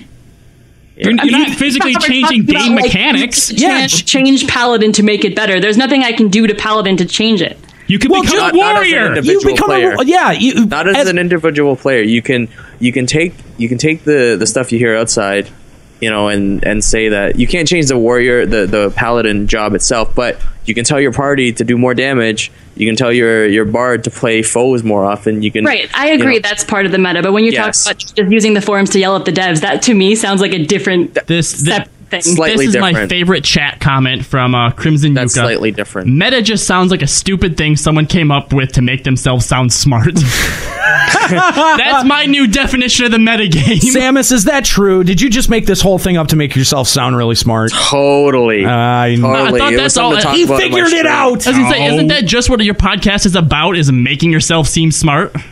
Pretty much. Yeah, all right. I can get into that. The fucked up thing is people like it, though. People listen, so why not? Hey, because guys. They want to sound smart. Guys. Talking about the metagame, we're metagaming about the metagame. Because we're talking about mind blown. Metaception. Oh god. Right, so then blow your mind. So then then when you look at things like the official forums and people who bitch at things and eventually the developers see it and change it, none of that is actually like something you're doing within the game. So is that still part of the meta game, or is it like the meta overarching universe? It's still the meta game because it affects the game. Yeah, well, I think it's a broader definition or like a broader version of it, though. Well, right? that's why I was asking where we, as podcasts, as forums, as Reddits, as users and individuals and mobs and packs, whatever. Where exactly do we fall into this whole spectrum? Because that's the thing, is that we put stuff out there and it does end up impacting opinions. It does end up impacting sentiment in the community. It does end up impacting development overall in the long term. So are you saying that, like, as community figures, do we have a responsibility to the metagame? Absolutely not. Absolutely not. Because what a lot of people want to do is they want to foist that responsibility all onto their shoulders. And that just, to me, is just ego stroking yourself to say, oh, well, the things that I put out into the community really matter so much. And they really actually don't. I mean, there are ways that ideas can take root and take hold. I mean, just look at the proliferation of Get Good in this community. Okay? Like, most people say it and they have no fucking idea where it originated from. And that's part of the meta too. Like, all of that fits in. So, yeah, I mean, like, I think let's maybe take a second and consider this. Maybe the things that we do put out there have an effect that we don't intend, and sometimes it can be negative. Part of the LBR meta is Nutter's gonna nut. No, just because somebody, it's so weird that this is like above and beyond video games. I think this is just life in general. Like, if somebody tells you to do better at what you're doing as a sign of encouragement, saying, hey, you're on the right track, but do better. Work on it a little bit more. So constructive criticism? Yeah, constructive criticism. People get fucking angry. People get really upset. Like, that's why Get Good is so offensive to people. Like, they don't fucking get it. You say Get Good, endearingly, of course, you're telling them, hey, practice a little bit more, study your rotation, learn the game a little bit better, learn your job better. And they're like, no, fuck you, I'm doing it just fine. It's like, no, you're not doing it. You're actually not. I'm a unique snowflake and my feelings matter. My $12 matters. And I'm going to use Fracture on Paladin, damn it. How dare you, sir? How dare you? But jeez. But seriously though, I mean, like, you know, yeah, we do recognize that what we put out into the community does have a way of taking root and taking hold. But I just don't feel like that kind of consideration needs to impact our content. You know what I mean? Oh no, I don't. I think that's where, like, officially we stand when we talk about, you know, people want to call us pillars of the community or put all of this responsibility onto us that we don't really want or accept. And I'm fine being called a pillar of the community, and I'm even fine if, you know, that our actions affect stuff, but I don't think that we then have any kind of moral obligation or responsibility to then, you know, construct around our show like this is how it should be. Yeah. No, yeah, you're absolutely right. We probably do have a little bit of that power, but we're still just going to do whatever the fuck we want to do. Yeah, totally. And that's part of the fun of running the show. I mean, like, that's what's kind of fun for us. And so, you know, do other places other than, you know, than the podcast and the official forums and what we would all consider, I don't know, what we would maybe consider on its outset to be bitching. What are some other places where you know, the external ends up influencing what is in the game? I mean, I think that very, very noticeable community folks like Happy, like Miztech, Joe Never, Joe. You know, all of those. Wish Joe was here. All of those people, the things that they put out there do have a way of catching hold and resonating with people, and then people end up telling it to us, or like it all has a way of sort of like permeating not just the community that's engaged with us or with that content, but the entire community at large. And I'm just kind of curious, what, you know, like, is there actually some kind of responsibility intrinsic in that? And then you start tanking Bone Dragon in the north. Oh, damn, I was going to make that joke earlier, but I couldn't get it in. Hide him. Yeah. That's what she said. All right, anyway, real quick before we move on, Alistair actually wanted to make a second point about being salty about summoners. Okay, Alistair, go ahead. Let's hear about Summoner. Well, right, the thing is, I know summoners are good. I've not really got a problem with how they perform or anything like that, but ever since before the first patch, well, not before, after they announced they weren't getting any pets, I've been really disappointed with how they are in this game since then, because I just think they're really poor, like, actual summoning classes, because even before they announced we weren't getting any new pets, it was mostly just summoning Garuda. Mm-hmm. You had Titan, no one used that. If it hardly used that, except for, I think, second car, was it? And then I was really excited for a new pet for 3.0, and then they announced they weren't going to get in it, and I just thought, their class is summoner, they summon things. I thought it would have been more interested to get a new pet, and apparently the reason they didn't put it in is because it was too much work, which I thought was a bit bullshit. Yeah, that's a bit of a cop out. Yeah, I'm totally with you there, Alistair. It's like, it's too much work to make a new raid, too much work to make a new dungeon. Why even bother with any of that? Well, so it's just it's just I don't play Final Fantasy 11, but watching those videos made it even harder to see them in this game, because salt in the wound. It goes back to what Aniro was saying earlier when we were talking about the changes to Bard, and how, you know, like, we play jobs that we associate with because they feel like something, and that's probably some of the biggest salt in the game right now. Is that true summoners don't feel like they're summoners. They're bio mages. You're totally warlocks. I totally understand this, and I think that there are kind of two camps of people that sort of there's two sort of binary splits of people that feel a certain way about Summoner, and that is that they're either not summonery enough in terms of, like, the aesthetics from the old Final Fantasy games, and that it doesn't pay as good of an homage to the lineage of a summoner, because the idea of a summoner goes back in the series for a long time. There's a deep history of that job within Final Fantasy. And then there are the other people who look at the things that summoners got, like Akmorn, and kind of like the channeling of Bahamut into you, and that way of being able to kind of explain summoning and what summoners do as Summoning opposed strengths of those things as opposed to those things as opposed to a straight avatar, right? So like I get that there are people who are actually really into that concept, and so I agree that, you know, people who may have identified it with that job in the past are going to struggle with really connecting to what it is right now.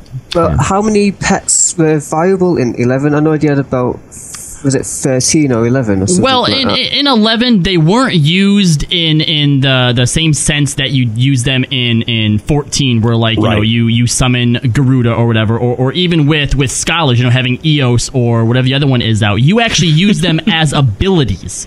So, you know, if you wanted to haste the party, you brought Garuda out and you hasted the party. If you wanted to give people Phalanx, you brought Fenrir out and you gave it to the party. If you wanted to do an ice move, you brought Shiv out, you did it, you dismissed her. So you were constantly shifting through them, and the pet itself didn't matter as much as the ability that you were using. And you know, I think that they really worked themselves sideways to be able to throw a summoner into this game. Like, there's a pet job is not. I don't think that this game was really built with it. They're just utilizing the pets the wrong way. I don't know. But it's okay. It's okay. Summoners rejoice because you will get to glamour your pet soon. I still say that they should have, from the ground up, had like Bio 2. That should have been Ifrit Burn.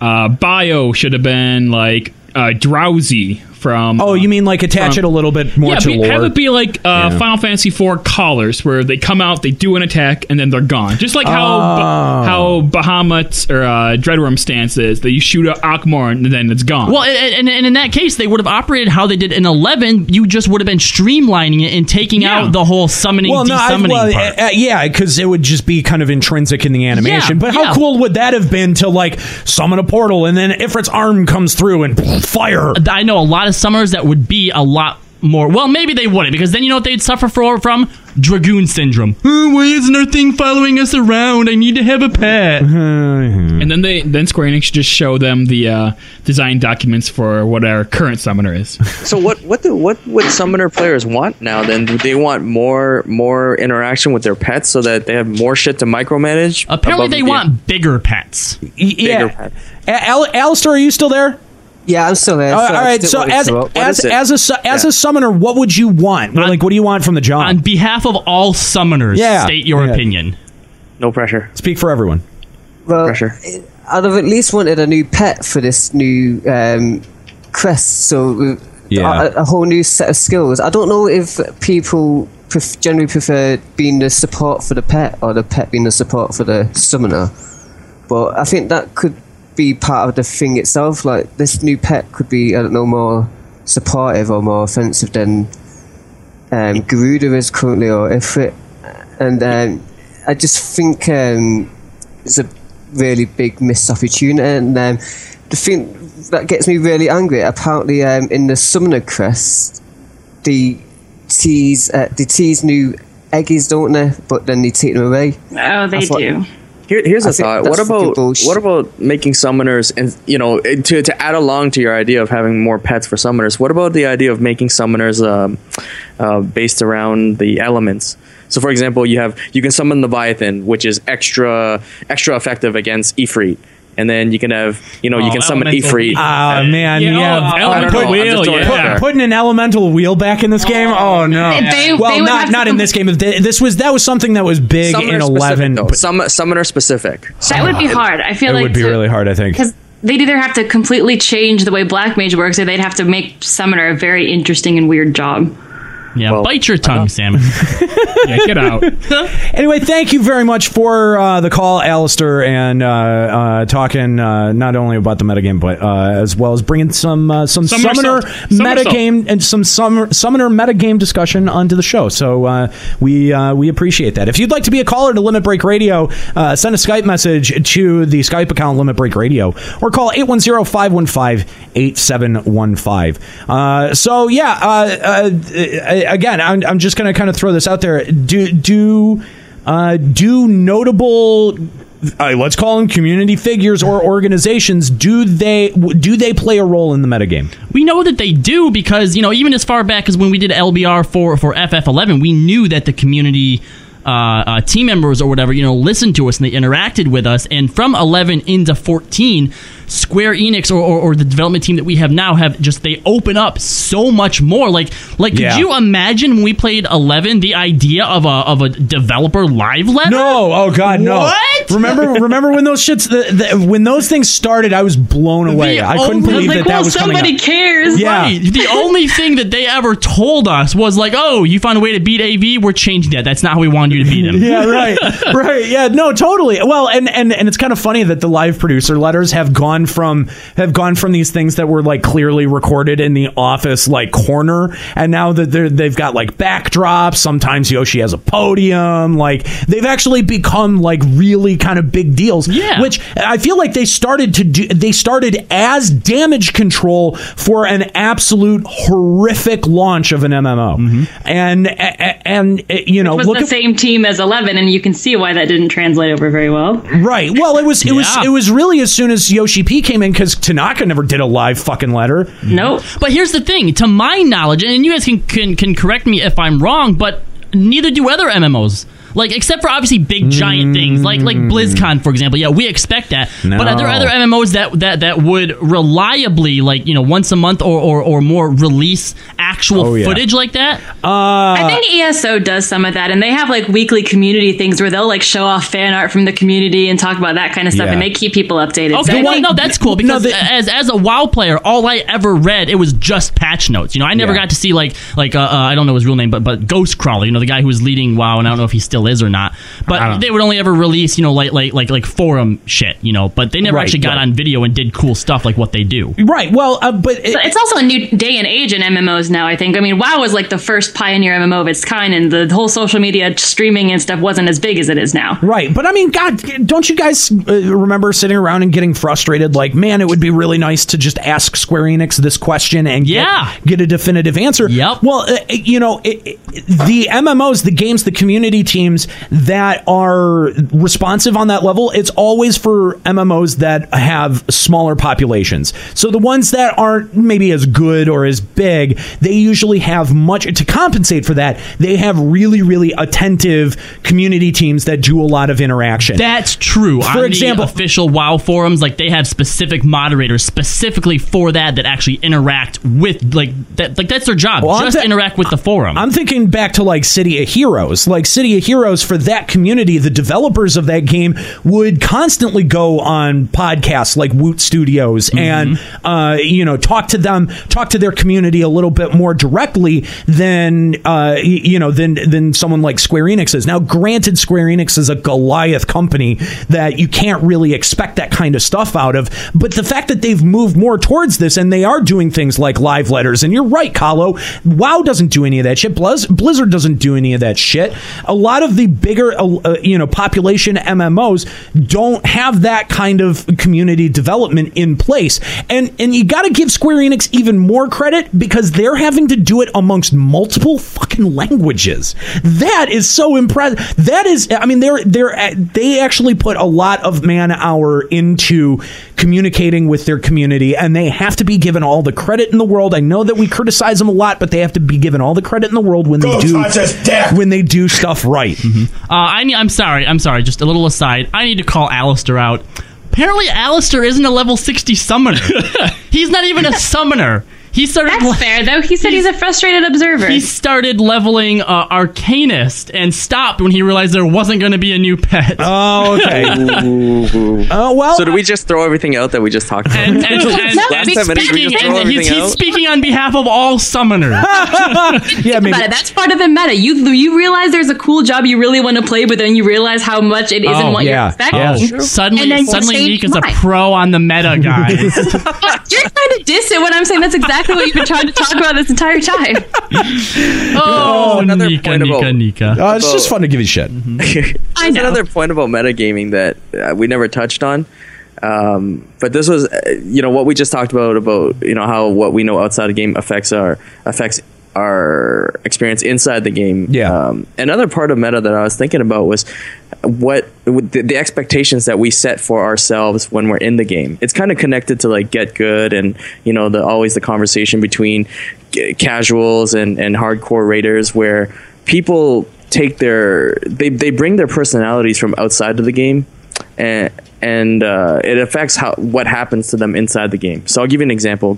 Using the example earlier about when we endearingly tell people to get good, most people they get fucking angry. They snap back at us, telling us to fuck off, saying that we have defensive. No right. Yeah, they get defensive. Now, another part of meta gaming, I think, is why do people feel like that? Why do people get so angry inside the game? Like when you're playing, when you're running a dungeon with complete strangers and they tell you, hey, try doing this differently, and they snap at you. They get really fucking angry. But when you're at work or when you're at school and somebody tells you, hey, try doing this differently, you take it differently. Yeah, you sort of take it in stride. Well, I mean, it's the internet. Well, I think that's part of it. A lot of it. That's a lot of it. It's internet, but maybe it's outside the game too. I'm convinced that there's some shit outside the game that makes people so angry inside the game. Like me, when people, like when I stream, people bitch at me, people yell at me, people tell me how bad I'm doing all the time, but I never get upset. I absorb all of it, and I'd like to think that I've gotten a better. I've become energy into chi. I've become rage boners. That's racist. Are you saying that I'm Asian and I have chi? Just because I'm Asian, I have chi? Oh, that was great. Now you're gonna tell me that I need kung fu. Now you're telling me that I'm good at kung fu. Now you're gonna tell me I'm good at kung fu. I don't know. You're kind of a bigger dude. I feel like you would be more sumo style. What? There we go. Fat shaming, bro. Now you're fat shaming. I'm gonna go tweet about this. So to bring it back, it's the personalities that people bring outside their experience outside, like whatever it is. If you're at your job, I'm sure most people are at school or they go to work. If somebody gives them constructive criticism and say do it differently, most of them would probably be like, hey, you know what, this person's right. They might have more experience, or most they're in people don't do that though. Like there are even people who get offended for the other people you're trying to correct. Like I've done some duty finders before where I'll be there as paladin and I'll see the black mage who's literally like spamming Blizzard. I'm like, hey, and I try to give them all my credentials too. I'm like, my main DPS is black mage. Let me tell you a little bit about the rotation, and I will take 5 minutes to sit there and write it all up for them. And everyone else goes, you're the paladin, shut up and do your job. And I was like, are you serious right now? Like, I'm trying to help our whole entire party, and as well as help someone who might not understand the job. And you're going to sit there and the entire party yells at me. And I'm like, okay, fine. Nika, I am getting very offended that you even tried to do that. I'm sorry. I tried to help someone. I thought it was nice. Nika, we're just here to do the dungeons. Just shut up and do your job, please. Yeah. So I just want to, GPS.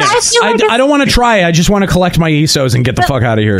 And people say that, but I feel like me as someone who knows the job better than someone else, I almost feel like it's my obligation to try to help someone who doesn't understand. And they get mad at me for that. No. Your inclination is not wrong. Nika is a social justice warrior. No, Nika, that's what you bring to the game, right? Because of what you do outside of LBR and video games, like it's in your nature to do that because of that's what you do. That's what you're used to on a daily basis. Is that the Nika metagame? Maybe. To be helpful and nice to people. Maybe. I don't know if that counts. Does that count? I think so. She's not even sure now. Now she's just questioning everything. Before it was like, that's not meta. That's not meta. Now she's like, is it? Is it meta? I have no idea what's meta anymore. It's meta life. It is. It's meta life. Well, I mean, it's true. I'm a teacher in real life, too. I like to help people. I teach people for a living. So. Are these scissors meta? I don't even know anymore. Well, we got to talk about how we can utilize the scissors in an appropriate manner. You shouldn't run with them, for example. Good metagaming. All right. We also have a new caller on the line. All right. A Kare Alasici of Goblin on the line. Wow, you smoked that name. You butchered that. Wow. How do you know? That was... okay, well, let's ask them. Yes. Carla, how do you say your name? Kari. Alkanashi. One more time? Alkanashi. Yeah, you slaughtered that, dude. There's no K in there at all. No, dude, that was like a Sauron champagne pronunciation of that. That was brutal. That was brutal. Anyway, thank you for calling the show. What would you like to talk about? Sorry? Oh, no, I was saying thank you for calling the show. What do you want to talk about today? Well, when we were talking about Paladin earlier, it reminded me of one of my biggest fears for 14 that came out of my experiences in 11. Basically, the whole idea that if you're going to do some content, you have to be a specific job.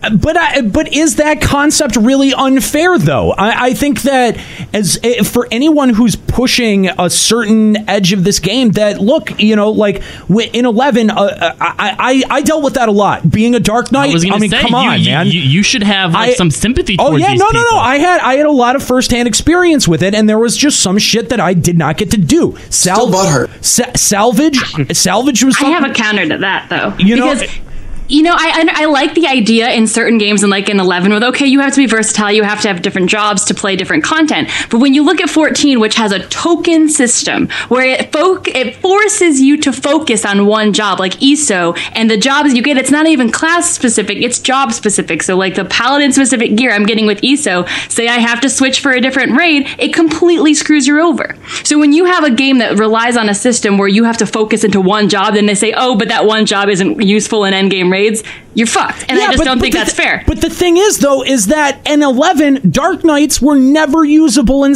pretty much never usable in salvage, or anywhere. There were shut up. There were there were some jobs that you just didn't take to shit, and you couldn't, and you wait. Hang on, and you couldn't till the very end of that game, until they started like loosening the requirements and everyone could do everything. Okay, so given that, I don't think that is what exists in this game. I think right now paladins are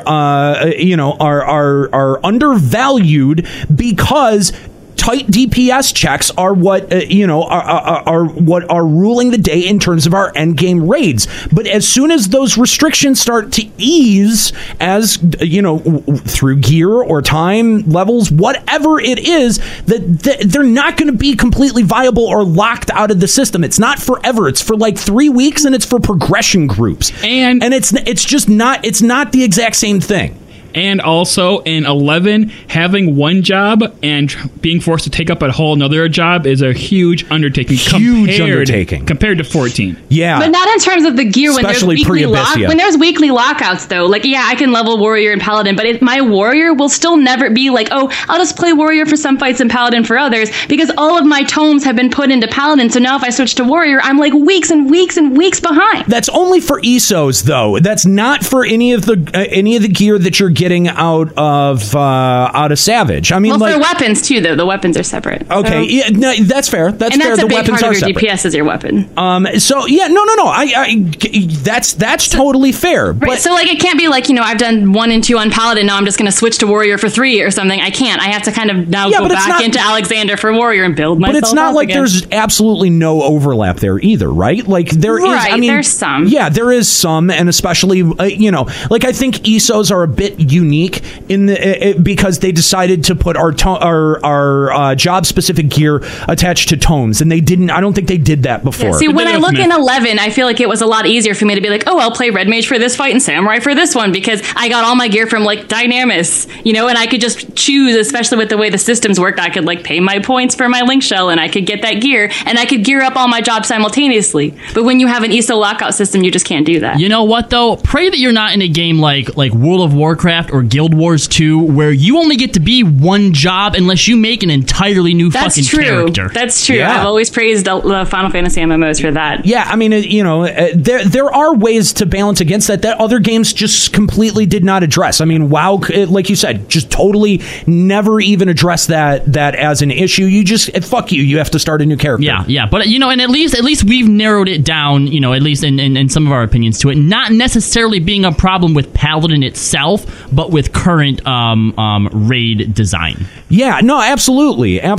So there's 3 points of view here then. Like, it seems like one side wants to say that Paladin needs some adjustments, other people are saying it's the game content, and then it might be me by myself saying that the rest of the group should figure out another way. I think they're all viable. They're all valid. Neither is right or wrong. Yeah, you could change raid design to fix it. You could change Paladin to fix it, or she could sit down, in theory craft with her group and find a way to fix it. Try different strategies. Right. And the problem, and I think the problem with metagaming in general and like video game communities is that everyone pigeonholes into one thing, and that's what the whole fucking community runs into. Like that's where everyone goes. So somebody's the first one to suggest, oh, we need a nerf, or maybe a community leader says, oh, we need a nerf. That's the mentality of everyone. Whereas, maybe in other games it's not quite like that. I can't think of an example, but I feel like in MMORPGs, when somebody's the first one to say, "Hey, they'll either pick the easiest route, which is saying nerf content, right, or, that's just the most popular opinion because that's just the easiest way to go. Yeah. The problem stems from when you do sit down and make new strategies and your group adjusts around it, and maybe it's doable, but then you realize, if we just had different jobs, it wouldn't have been this hard.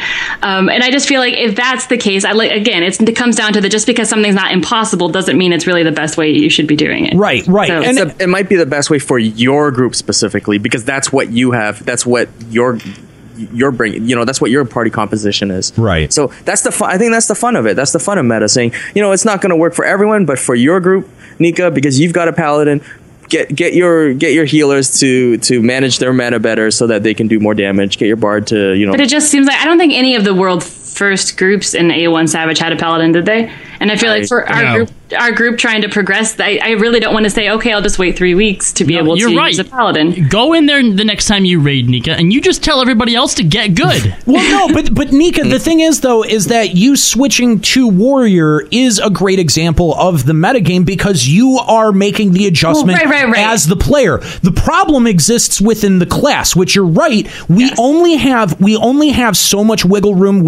There's only so much mathematically that we can do with what we're given, in our skill set, right? Yeah, because I think you can number crunch all day, and maybe the healer can do a little bit more DPS there. But then if you would have had a warrior instead, it still would have been a bigger DPS boost than having the paladin pop sentinel on the healer. Absolutely, and again, I think that your observation that there isn't enough of a trade-off to bring a paladin is fair and apt. You know what I mean? Like that trade-off does not really exist, and so I think that is a strong indication that there is a problem. But we as a community should probably be considerate of what exists as an external problem and what exists as an internal problem, and what we can do as players to get better individually. That's what the whole get good thing is all about. See, we can throw shit around like get good and then spend 2.5 hours unpacking the whole shit with our buddy on a show. Like, we don't just throw it out there haphazardly. Right. We're actually taking the time to, like, a lot of this I think is the theory behind, where we come from as a show and what we put out there into the community and the attitude that we have towards other players and the entire community as a whole, right? Mm-hmm. Yep. So, Nika, maybe you should try just tanking the whole A1 Savage fight in Sword Oath. Have you tried that? I've tried to go back and forth between the two, and it's very difficult. No, just you can't start out in Sword Oath, or you'll never keep hate. Hello, Ninja. Shadewalker. Shadewalk that We don't have a ninja in our group. Oh, shame on you. God. You see, you're losing by 1%. If you had a ninja, you'd be winning by 9%. Yeah. I'm not sure about that. That's trick attack. You're telling me the ninja can make up for as much damage as the dragoons do when they top parsers? I don't think so. Oh my gosh. Why is she even on this show? So Kari, did that seem to put any of your fears that 14 could end up much like 11 and jobs go by the wayside left and right? Does that alleviate any of that? Oh yeah, definitely. The way the devs have been working, I'm pretty certain we're not going to have what happened to 11 happen in 14. But then, of course, there's always the players. Yeah. But again, there's so much not pigeonholing, but our classes are so much more defined now that it'd be a lot harder to make a job into something that's not, like what happened with Ninja in 11. Exactly, yeah, and that's that rigidity that I think that has been built into 14, where the Holy Trinity is part of that, but there is this very rigid structure where you have a very clearly defined role within the group that you need to fill, and there's not much wiggle room in terms of what the requirements are or what the expectations are of the group to be able to make the clear. I'm going to be honest. I completely forgot that we had a caller and that he had even posed a question. Wow, I am so sorry, Carla. Terrible. Bad. But Kari, thank you very much. Kari, thank you very much for your call. Greatly appreciate it, and thank you for adding to the metagame discussion. All right, let's kind of put an end cap on this discussion, and you know, where do you guys see the metagaming evolving as games continue to evolve and there become more communities around games? Because single player games are becoming more online experiences. There are, as we had mentioned, like things like TCGs and board games and things like that receive updates and version 2.0s and whatever over time. So as we see things that continue to develop like this, where does the metagame shift from here on out? Do we still continue to have the same role as only a critic, or is there some way to bring the audience in as a part of that and not have this gap that exists between the metagame, between the developer and the player base? Samus? I think people need to shitpost less so that there's less filter. There's less stuff to filter for the developers to go through. There's less garbage for them to go through. That things are taken more seriously. Well, imagine, from their point of view, how much bullshit they have to read through to get through and find something that's worth actually taking into consideration. Right. Well, really, they can just bypass all that bullshit on the official forums and Facebook and stuff, and just listen to a podcast known as LBR for the real truth. Hashtag. I remember back when I was playing WoW and reading stuff on the forums, and one of the developers had actually admitted to a change that they ended up implementing. And there was one post that suggested it. Like, out of everything that they've ever talked to anyone or seen anything, there was just one post that ever mentioned it. Among these sea of posts, we're all clamoring for something else, and they're like, that's all it took, because it was a good idea. Yeah. That one thing, just one person affected the game more than, 50,000 other people did. Right. Yeah, totally. Totally. So there you go. The metagame of Final Fantasy XIV is real. You guys are adding to it by doing things like participating in the show, participating on the official forums, Reddit, anywhere. Just by being you. You are in the matrix. Yes. Yeah, you are a part of the system. I think there's one more thing I wanted to add. Is just people might need to just take a hard look at themselves and change their attitudes towards gaming in general. Not just Final Fantasy XIV, but gaming as a whole. Like, don't be reactive to it, adapt and change to the game. Don't force let the creators, let the developers do what they do, which is develop the video game and not demand so much of them. Don't demand changes, don't demand nerfs so much until you actually put in the time and too many people call for nerfs without a proper explanation or understanding of what they're asking for. And Samus, how dare you? This is Limit Break Radio, okay? Nero delivers the motivational life lesson speeches here, not you. Know your place. Jeez, fine. I'll just stick to making fun of people who suck at video games. Like Juxta. I don't suck. Yeah, but that's shooting fish in a barrel. On the way here, we actually had a discussion where you're like, I'm bad at new games. That's why I don't play them anymore. Oh, yeah. Well, hey, that goes back to a conversation we had on Final Encountercast where just like the controller will be no longer a thing. And then we'll be like, I don't know. How does it work? I don't understand. How do I jump? I walk in the other day. I'm like, what are you playing? XCOM. I'm like, oh, that new one? He's like, no, the one from 93. He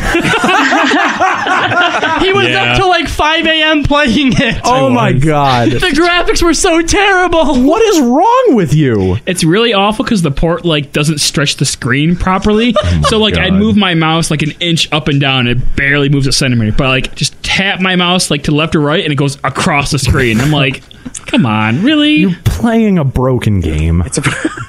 Stop. Get with it, bro. But it's fun. How many colors does that game have? Does it even have 1 million colors? It has 256. Thank you very much. Do you have to run a fucking DOS emulator to run it? It does run a DOS box. Are you shitting me? No. Are you shitting me? Through Steam. Holy shit. Wow. DOS box. Wow. Oh my gosh. You know what? Hey, I've got an idea. Let's get him the very first Sam and Max game, or Legends of Kyrandia. Fucking what? Hey, there was a new King's Quest game that came out. Let's not get you the new King's Quest. Let's get you the old one. Is it fun? Fucking idiot! What the hell? No, I started playing all the old Star Wars games, and those run on DOSBox too. See, thanks, Nika. I never played them as a kid, and they're worth playing. Juxa, congrats. Nika's on your side. Hey, well, you know what? I'm playing through Xenogears. I never played that as a kid, but you know what? I'm not playing it on my PS3. You know, like you know what I mean? Like that seems like a crime to me. Put it up on a nice big TV screen. Why would you do that? It looks like dog balls. Yeah, it does look really bad on my PC. It really does. It looks terrible. I'm a retro gamer. Stop shaming me. He's playing it after it's cool. Wait. Get an NVIDIA Shield or something. Like, God. Emulate it. Put it on your phone. I'm sure it could run on your phone. I bet you $100 it could run on your phone. That'd be pretty sweet, actually. $100 would buy him an emulator, a phone that would run it. Yeah, no shit. All right. So again, Samus, thank you for joining us today and talking about the metagame. I think that really maybe like only half of us knew really. I still don't know what the fuck we're talking about. Really, what we were gonna end up talking about today, and I was really interested when we were talking about Hearthstone and card games, and then we started talking about 14 again. I'm like, oh man. About you would. CCGs. I mean, I thought about CCGs. CCGs is actually really relevant because I used to play Magic the Gathering. So, I mean, that's where I think metagame is really prevalent, when you have a whole bunch of decks that are popular at one point, and then all of a sudden they drop off the face of the earth because other people figure out ways around it. Well, I mean, Face Hunter is strong all the time, but then people just start throwing more taunts in their deck, and then what can Face Hunter do against a 2/8 taunt? I mean, come on. Am I right, guys? That is metagame. That qualifies as metagame. I have no idea what you just said, but it qualifies as metagame. Card game. Anyway, all right. So again, Samus, thank you so much for hanging out and doing the show today. And let's talk about really quick, emails. Samus, from the bottom of my heart, it was really, really fun having you on the show, but I like Joe Never way more. Ow! Wow! I'll bench for. Wow! Why do you have to compare them like that? Damn, dude, that's cold. I didn't want to lie. I wanted to be honest and open with my feelings. Like you can hold some stuff back. No, you know? The alpha male experience is about communication. Yeah, we're communicating. I don't get it. This and might also embracing feedback as well. And he might strive to be better now. No, I won't. You're entitled to your opinion, but you're wrong. It's fine. I think I'll throw my towel into Samus's court. I'm voting for the birthday boy here. Happy birthday, Is Samus. it Samus's birthday? It is. Oh, fuck. Do you have a birthday drop? No. I feel like why did we not know about this? Okay, I gotta explain this every time it comes up, but here's how it goes. In my channel, twitch.tv/evolvedmale, anytime I stream, people think it's my birthday. So I don't know who started it or how it started. Just every time I stream, people wish me happy birthday, and it got to a point when I was telling people it's not my birthday today, and then like yeah it is. It's you're streaming today, so it's your birthday. So I was like, all right, well I'll just run with it. And so now it's anytime I'm live on Twitch now. I used to say it's anytime I'm streaming, but I guess now since I'm guest on your show, I guess it's anytime that I'm on Twitch, it's my birthday technically. So you lied to us just now. It's not actually your birthday. I didn't lie to you. The channel, the world did. You know what? This is why Joe's better than you. You know, are. hey, Joe would never lie about his birthday. Happy birthday, Samus. Thank you. You guys want to sing it? Not if it's not his real birthday. No, come on, sing it. I'm going to stand here defiantly. No, we can sing next week to Surin, because next week will be Surin. Let's whatever. Just I'm gonna sing. Come on. We can get a good. Don't be shitty. Don't be shitty. Come on. Yeah, we can get a good chorus of this going on. Ready? I'm not going to enjoy it. Is there a delay over Skype, or is this going to sound really stupid? This is going to sound terrible. It's going to sound terrible, but it's fine. Every rendition of Happy Birthday sounds terrible. Okay, we need to harmonize first. Okay. Okay, right there. Good. Okay, ready? Wait. I forgot that the copyrights exist to the song. We can't perform it. Is that for real? I don't think Happy Birthday has a... No. Oh, yeah. Happy happy birthday is absolutely copyrighted, and that's You're right. why That's why the stupid restaurants have to have different happy birthday songs. Yes, it is. By who? Who the hell? Who the fuck copied Happy Birthday? I don't know. I can't remember. I used to know the story, but I don't. I actually learned about that in my media law class in college. What bullshit? I know. Okay, well, we can all do our own rendition of Happy Birthday. So We can. That's true. Okay, so on the count of 3, sing Happy Birthday in your own rendition to Samus. Okay. Well, wait. Individually or at the same time? At the same time. Everybody does their own individual one at the same time. All So right. it sounds terrible. Okay, fine. So it's just going to be a cacophony then. Yeah. All right. Ready? Is that the thing like pharaohs are in? No. That's a sarcophagus, you idiot. Oh, okay. All right. 1, 2, 3. Happy birthday. Happy birthday. It's your birthday, Samus. Happy birthday. Yeah. Samus. You're dumb. That's awesome. There we go. Okay, you're welcome. That's Limit Break That's awesome. Radio's That's version of my- Happy Birthday. Yeah. That's my new ringtone now. or maybe that'll be my new follower message. That was pretty awesome in a horrifying way, but thank you guys. That's Just make sure you have my edition at the end of your dumb there, okay? Thank you, guys. It was beautiful. It's like a trailer park Easter. I don't even know what that means. I feel like it fit though. It definitely does. It worked somehow. Do we have emails today? Yes, let's read some emails. Who wants to read the first email here? I'll take the first one. Yeah, you take the first one. All right. Hey guys, my name is Tahorian Margrace of Phoenix Server, and I'd like your thoughts on whether you think we'll ever be able to queue for multiple duties as multiple classes. I have no idea if it's even possible, but trying to level DPS classes to 60, well, the struggle is most definitely real. Since the 2.0 beta, I've put in over just 1,000 hours into this game, but over the past year, real-life work has been piling up, and it's getting difficult to level my classes to 60 since I finished the 3.0 story with my main, Dick Ninja. Anyway, I'd never emailed you folks before, but I thought but I've been a big fan of your guys' show since I found you in your show when you launched just after 2.0. Thanks for all the hard work you put into the show. I look forward to the next episode. Torian Margrace of Phoenix. P.S. Can't wait for the darn EU data centers. Reduce that Mudra lag, please. Yeah. I think it's for Hearn. Whatever. Anyway, I think the idea is cool, but I think what you would end up running into is the only time that I really see that being relevant is if you PvP as a different class than you main as, or if you obviously you're gonna, like, let's say you're doing your ESO roulette for the day, right? But you also want to level, right? Depending on what you're leveling, like if you queue, let's say as a healer for ESO and you want to level your Dragoon, I'm sorry, you are never gonna get that Dragoon into a duty before your healer's needed. You know what would be nice though? I think a cool feature that they could add is, you queue as whatever job you end up wanting to queue as, and then you can switch and do other things. And if you're queuing for something that has an extra long wait time, and then you get stuck in like a fate or something and you can't change your job, you should just be able to hit the accept button and it takes you into the without changing your job. Into the blackness, and then once you're into the dungeon or the instance, whatever, it just sort of changes you automatically. Yeah, I agree. I mean, I don't know what would be involved on a system side in a development like that, but it seems like that would be a really helpful feature. But in terms of like queuing up as multiple jobs for stuff, I don't know how that would work. Yeah, I feel like that would get really kind of complicated. But there is stuff about the Duty Finder queuing that they can get better, like being able to queue with having a pet companion out. your chocobo out. Yep. Yeah, exactly. That's something that a lot of people harp on them for all the time. Juxta, you have any thoughts? No.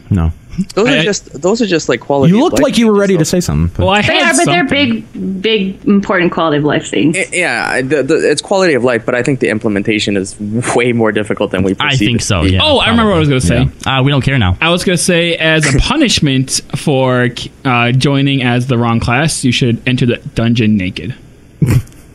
Good addition. Thank you. Wow. Thanks. But then, then while you wait, you can just change your gear. It's not. Oh, yeah. Oh, how embarrassing. I was fate grinding while waiting for a 45-minute queue pop. Oh, no. Look at me without my clothes on. Scandalous. Slut. Anyway, thank you very much, Torhern, for that email. And we also have probably our last caller of the night. We have Saskiote, good friend. Hey, what's up, Saskiote? How's it going, man? Hey guys, it's been a while. Yeah, I know, right, man? Not long enough. Whoa. Oh, what? Sass, man, how you doing? Oh, pretty good here. Just hanging out in the studio with you guys. Right on. Anything to add to our metagame discussion here today? Oh god, there's so much. First of all, where's the crafter endgame? Because scripts ain't gonna do it. Oh, there's crafting in this game? I forgot. Did they add that? Did they not give you 3.0, enough? 7? Must you suck out more of our PvE development time, you leeches? That could be PvP stuff. That's how I make my million a day here. That's listen to this guy. Wow, a million a day. Oh, honey. Oh, that's so sweet. You're cute. You act like you were in your own guild. Shut up. Well, I don't have someone feeding me money all the time. I have to go out there and get everything and make it myself. I know, It's but so it's sad. just so funny because it's like a million an hour for her. Okay, but really, the way she makes it, doesn't she make it through crafting and things like that? Yeah. Yeah. Oh, crafting. What you're completely dissing on right now is actually what gets you money. I'm dissing on the fact that he only makes $1 million a day. Or it's $1 million per retainer, but I didn't want to brag. Or just like, I'm not really sure how to form a talk show around the concept of crafting and gathering. Want to know why? It's dumb. Because it's boring? The only thing crafting is good for is a friend to give me money. Very true. And fixing your equipment.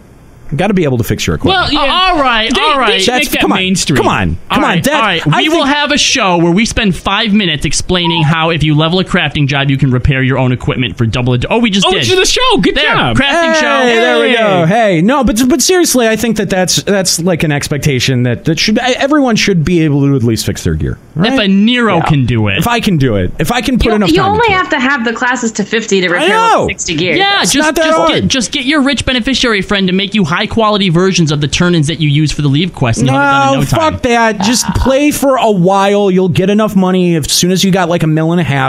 Like, just start buying stuff off the auction house. It's really 50 to 60 is not that easy to do that though.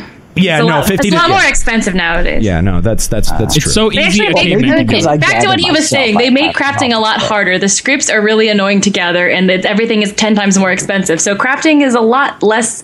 You know, no one wanted to craft in the first place, and now literally no one wants to. Yeah. That scripts. And I feel like they had the wrong idea. Where I feel like initially they wanted to make it more accessible, and then all they did was make it harder. Yeah, Nika, please save it for the crafting show. How was that supposed to make it more accessible exactly? They didn't. They changed their mind and decided crafting is for the exclusive high. I think ridiculous. I think what the idea was by making you focus on a specific craft, to specialize in it, and you take so long to get all the quote-unquote AF gear that you wouldn't have a few people monopolizing everything. And so, well, let's say Sass, is no longer monopolizing everything. He has to focus on carpenter and goldsmith. Now somebody else actually has room to fill those other spots.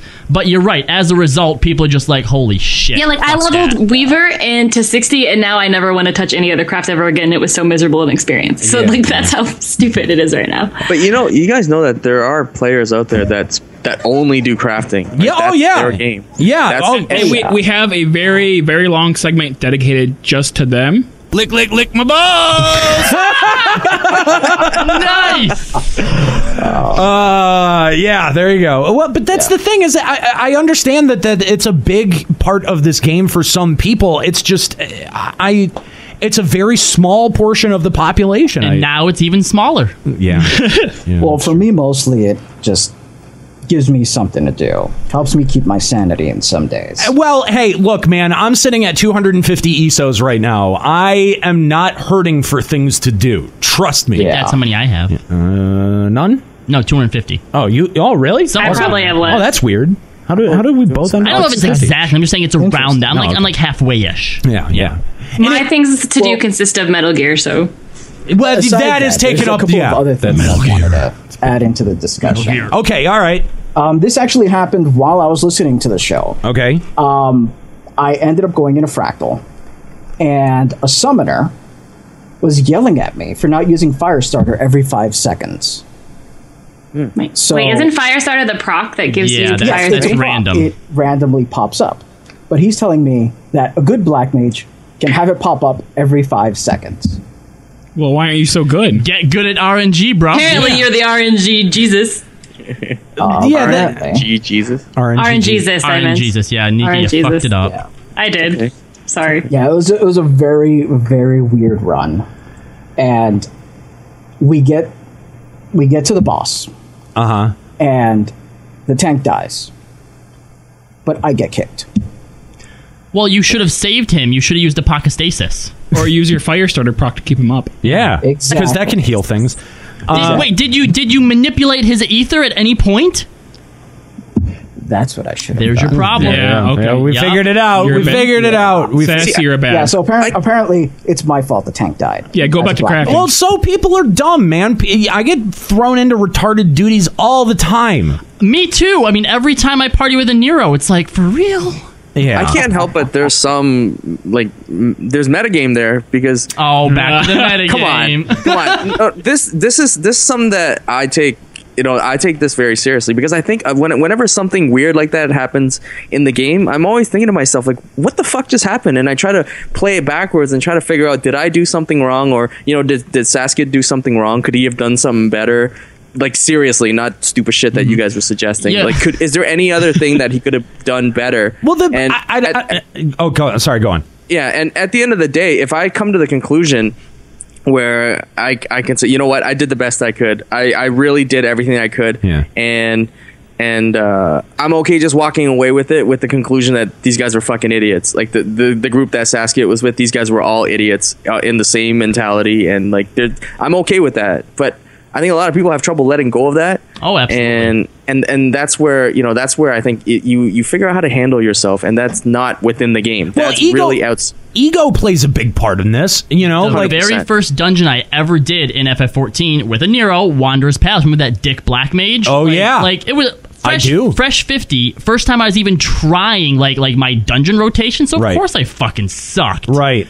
Right? And he just sat there and he just was a fucking asshole about it. And even though I knew I sucked, and like there's a reason I have no gear and I need to practice. Yeah. I still felt terrible about it and didn't do dungeons the rest of the week. And especially with dungeons, if you've got one mouthy asshole in there, they've really only got to convince two other people to want to boot you. Yeah. You know what I mean? It's not hard to convince stupid people to agree with you. Right. I mean, there was a time when Juxta was kicked by one of his own friends. Quote unquote friends. I wouldn't call him a friend anymore. Anyway, yeah, Saskia, yeah, that sucks, man. And I know that we've all got stories like that. It's rough, and I mean, it's. I feel for people when they go through stuff like that because, like, if they really didn't do anything wrong, like, even if Saskia was like would respond with something like, "Hey, what am I doing wrong? Why don't you tell me what I'm doing wrong?" and see if they actually have a legit answer besides get better at RNG. Dude, there are just some people who want to bitch about stuff. It doesn't matter what it is. You know what I'd like to know? How did that, like what experience or what information did that person see or was given to where they think Firestarter, like who told them, yeah, you can make Firestarter proc more? Yeah, they probably have just seen it pop up on people's like bars and just thought it was an ability. What the fuck? Yeah, well, but when people say things with total confidence like that, well, good black mages can make Firestarter pop up every 5 seconds. Like, yeah, where did you get that information from? Well, but what it sounds like is I've done a whole lot of research on this, and I know what the fuck I'm talking about. Link me to sources. When most times, what it is someone talking out their ass and parroting something that somebody else told them, and that is the worst, most egregious case of that shit. That shit is just, if you you can't really identify it when it happens, but if you're a perpetrator of that shit, you know what you're doing, and you're a fucking asshole. And that's the honest truth about it. You're a dick, and you know you're being a dick, and you probably feel bad about it later. No, I don't think they do. You don't feel bad if you're a sociopath. So, all right. No. Anyway, Sass, thanks for the call. We're gonna have to move on and read a couple of more emails. Nika, if we have to cut off the last email or two. I know that's the thing. We have to get through all of these emails today. All of them. So, Nika, why don't you take the next one here? Sure. All right. It says, "Hello, LPR. Love the show. This podcast is one of the few that I found that is funny, loud, and is actually informative of the topic without just reading patch notes." I love that loud is a good point that you're putting out there. Keep up the amazing work. But to the point of the email, I was thinking, do you guys ever feel like the character NPCs don't have much personality? I mean, with most characters feel just plain bland, and we barely, if ever, get any backstory on them to connect with. I worry at the fact whenever I ask someone who their favorite character is, excluding the Warrior of Light, they go on a blank or go for the obvious and say Haurchefant, even had some people say, what is there to build a favorite upon? The only character everyone likes now is Hearts and Farts, and everyone only likes him because, spoiler alert, he sacrifices himself for you before he died. Before he died, no one gave two shits about him. My question is to you, LBR, is do you feel the way the characters are presented now is fine, or do you think there can be more improvement? Kuru Palazzo from Marlborough. Great email, and I so agree that Hearts and Farts at this point is like the Kurt Cobain of Final Fantasy XIV. The only reason anyone gives a shit about him is because he's dead. If he had continued on to write Christmas albums and do a song with Christina Aguilera, then people would have gone, why didn't this guy shoot himself at 27? Excuse me. Hearts and Farts lives matter. That's going to end up on Twitter. Ellison lives matter, right? Like, oh boy. No, they don't. There's actually a Femro out here called Femro Lives Matter. Oh, that's awesome. That's great. In his studio. All right. First of all, I think that the character development has gotten a lot better from 2.0 or in 3.0 from 2.0. Yeah. Okay. Absolutely. And there's not enough there for us to really yet develop a connection with them. But I think if you look at how connected you were to, let's say, the Scions, since they were the most prevalent NPCs in 2.0, right? Right. And how connected you are to characters just now, just in 3.0, like, for me, it's about the same, if not more. And it's just, the beginning as opposed to the entire expansion from 2.0. Like, I feel for Y'shtola right now, Y'shtola's a fucking badass, right? And sure, it's sort of built on from 2.0 into 3.0. But she is by far my favorite of the Scions, right?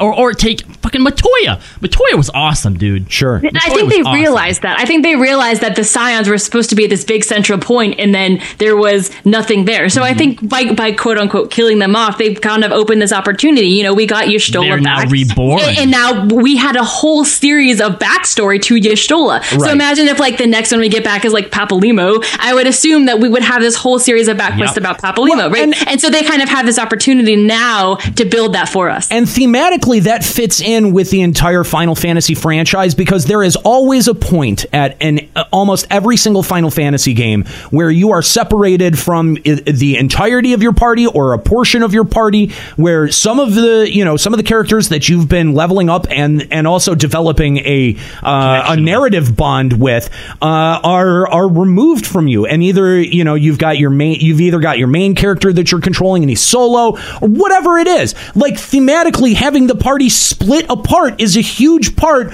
of Final Fantasy going way, way back in this series' history. And you can't really do that with the party makeup, right? Because then it ceases being it ceases being an MMO. So it's sort of filling that function and spreading your party apart so that you can find them again later. And that's, I've never looked at it that way before. And that makes so much sense. When you look at it like that, I think it does sort of fit in with the whole kind of idea of what Final Fantasy puts forward in terms of a narrative where friendship is really at the heart of it, where togetherness and relying on your friends and your party, like a big part of that is becoming separated from them and learning to rely on yourself for even just a portion of the game. I think that is this portion of Final Fantasy XIV's narrative, and that I know that we've given a lot of lip service to,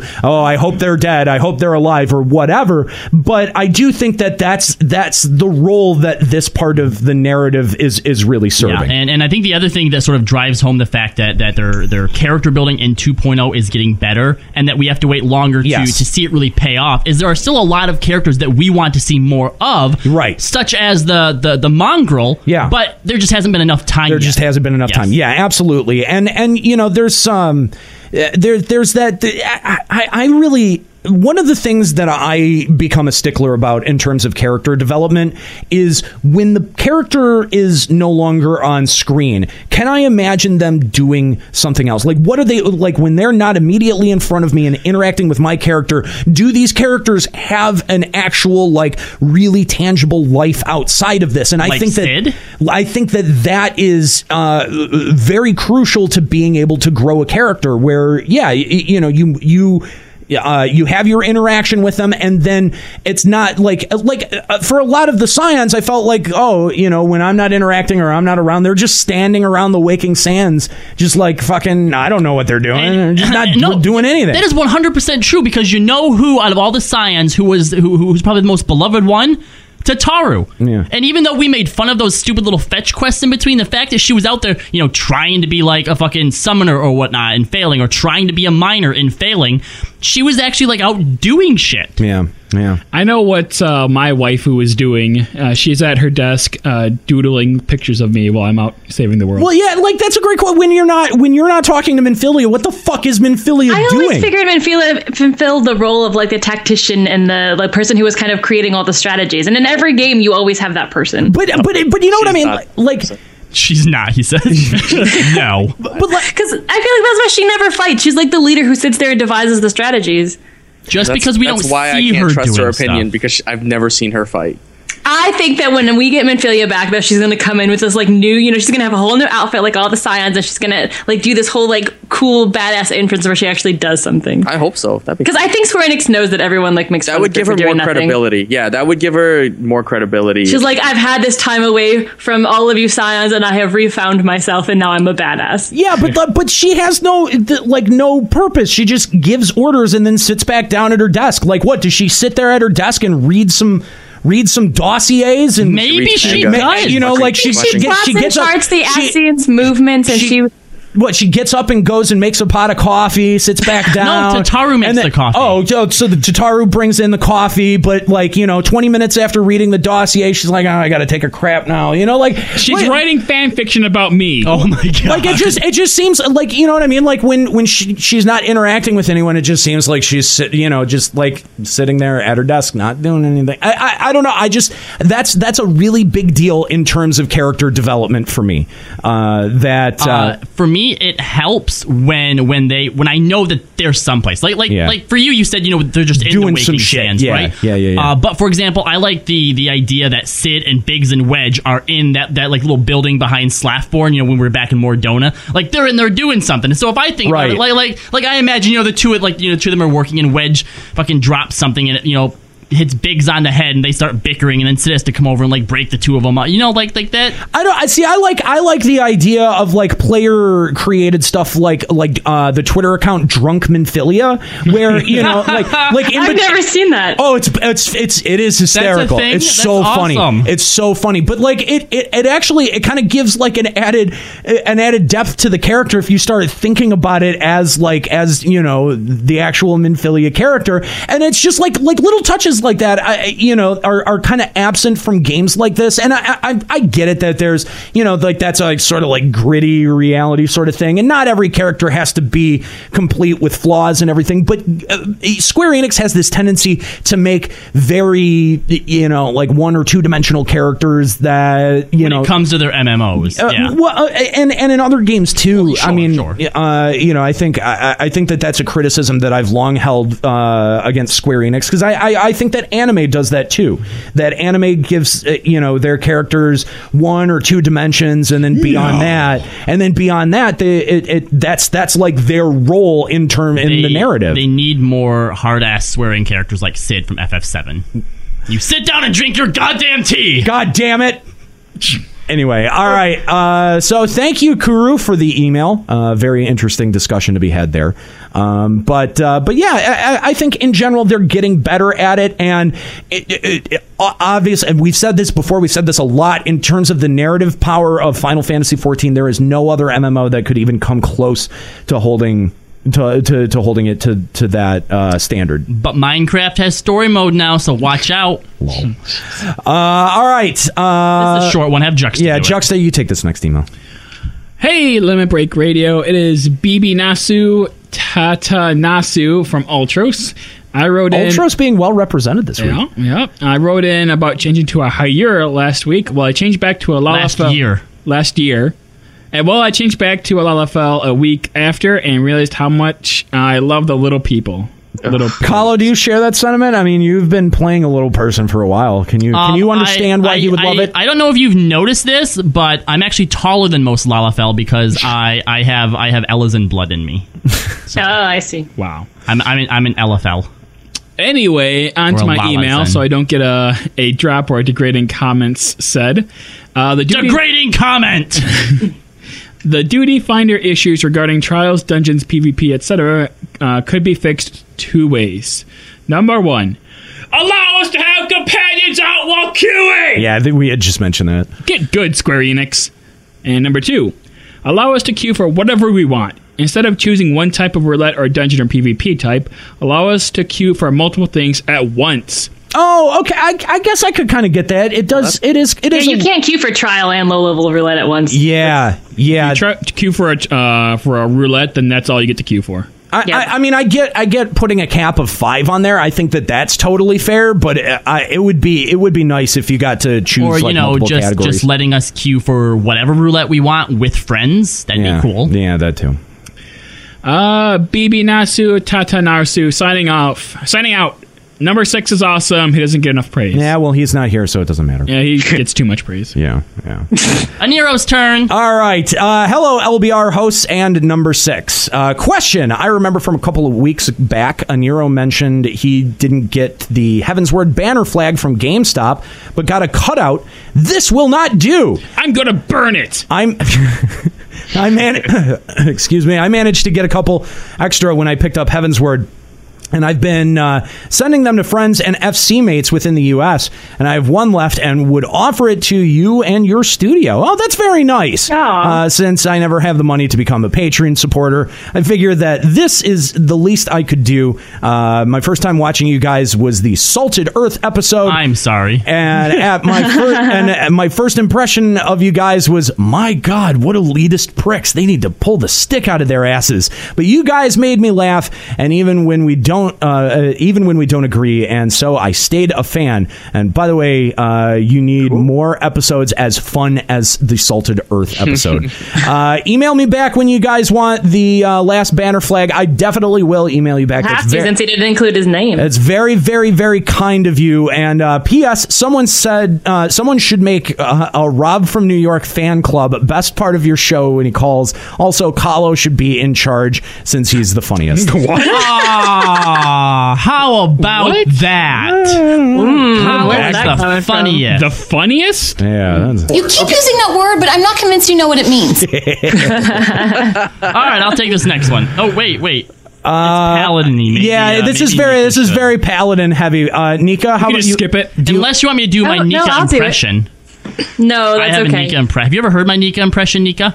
I don't know if I want to. I kind of do. I want to hear it. Let's hear it. I've done it a few times. Let's hear it. Okay. All right. I'm going to be Nika for a minute, Kate. Okay. All right. Look, guys, okay, it's just in progression rating, Paladin needs to be as viable as the other jobs because I don't want to have to level Warrior just to help out my group, and I feel like I'm letting them down. And then Anero, well, Nika, why don't you just get good? Because the problem isn't that I'm not good, okay? It's just that Paladin doesn't have the same DPS as what a Warrior does, and that's just not fair. That's my Nika impression. That's your Nika impression? I thought it was going to come with a voice or something. Yeah, he had a little voice. It was okay. I did the best one on, I forget what episode it was, but it was about Nika being elitist. And that was I don't know. I mean, I thought the Femro pipes would play in there somehow, and it would be more along the lines of, come on, guys, that's not fair. Paladin is just as viable. No, my Femro does not sound like I could have went that route, but I feel like that's just the voice that we do just for dumb people in general, and I wanted to capture like that feminine Nika that just sounds like, I'm all airheady and blah, blah, blah, blah, blah. This place is boring. Wow. Yeah. Airheady. Wow. Oh, did I use that word? Yeah, you did. Oh. You said that out loud. Whoops. Nice job. Wait, she's like, I don't know how to respond to that. I will just read this email then.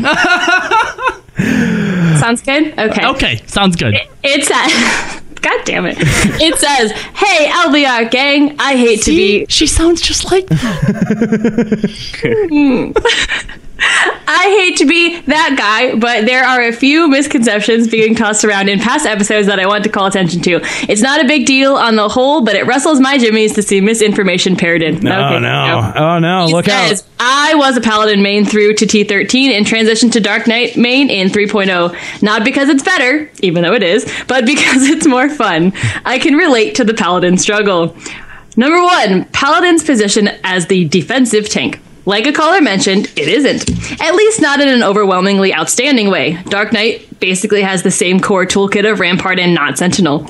The shield is basically meaningless because, as many know, the tank and heal meta is about surviving those big burst attacks. The shield mitigation on average is not insignificant, but doesn't matter for the moments that really count.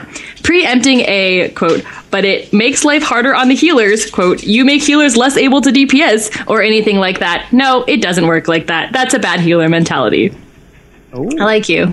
There are a number of ways this could be tweaked. Without going into too much of a wish list rant, you could overhaul Shield Oath to grant a stack of some buff for every shield block or a certain threshold of damage getting hit, etc. Then overhaul relatively useless skills like Shield Swipe or Cover, or augment other skills like Fight or Flight with the stacks you gain. For example, make Cover give you damage reduction innately and added damage reflection effect like Vengeance, even though you're not actually taking the cover damage for someone, or make Cover into like an inverse trick attack, buff one person's damage for the duration. If Paladin is going to be relegated to the weak or safe tank, give it utility instead. Clemency and Divine Veil are such a huge waste of potential. I agree.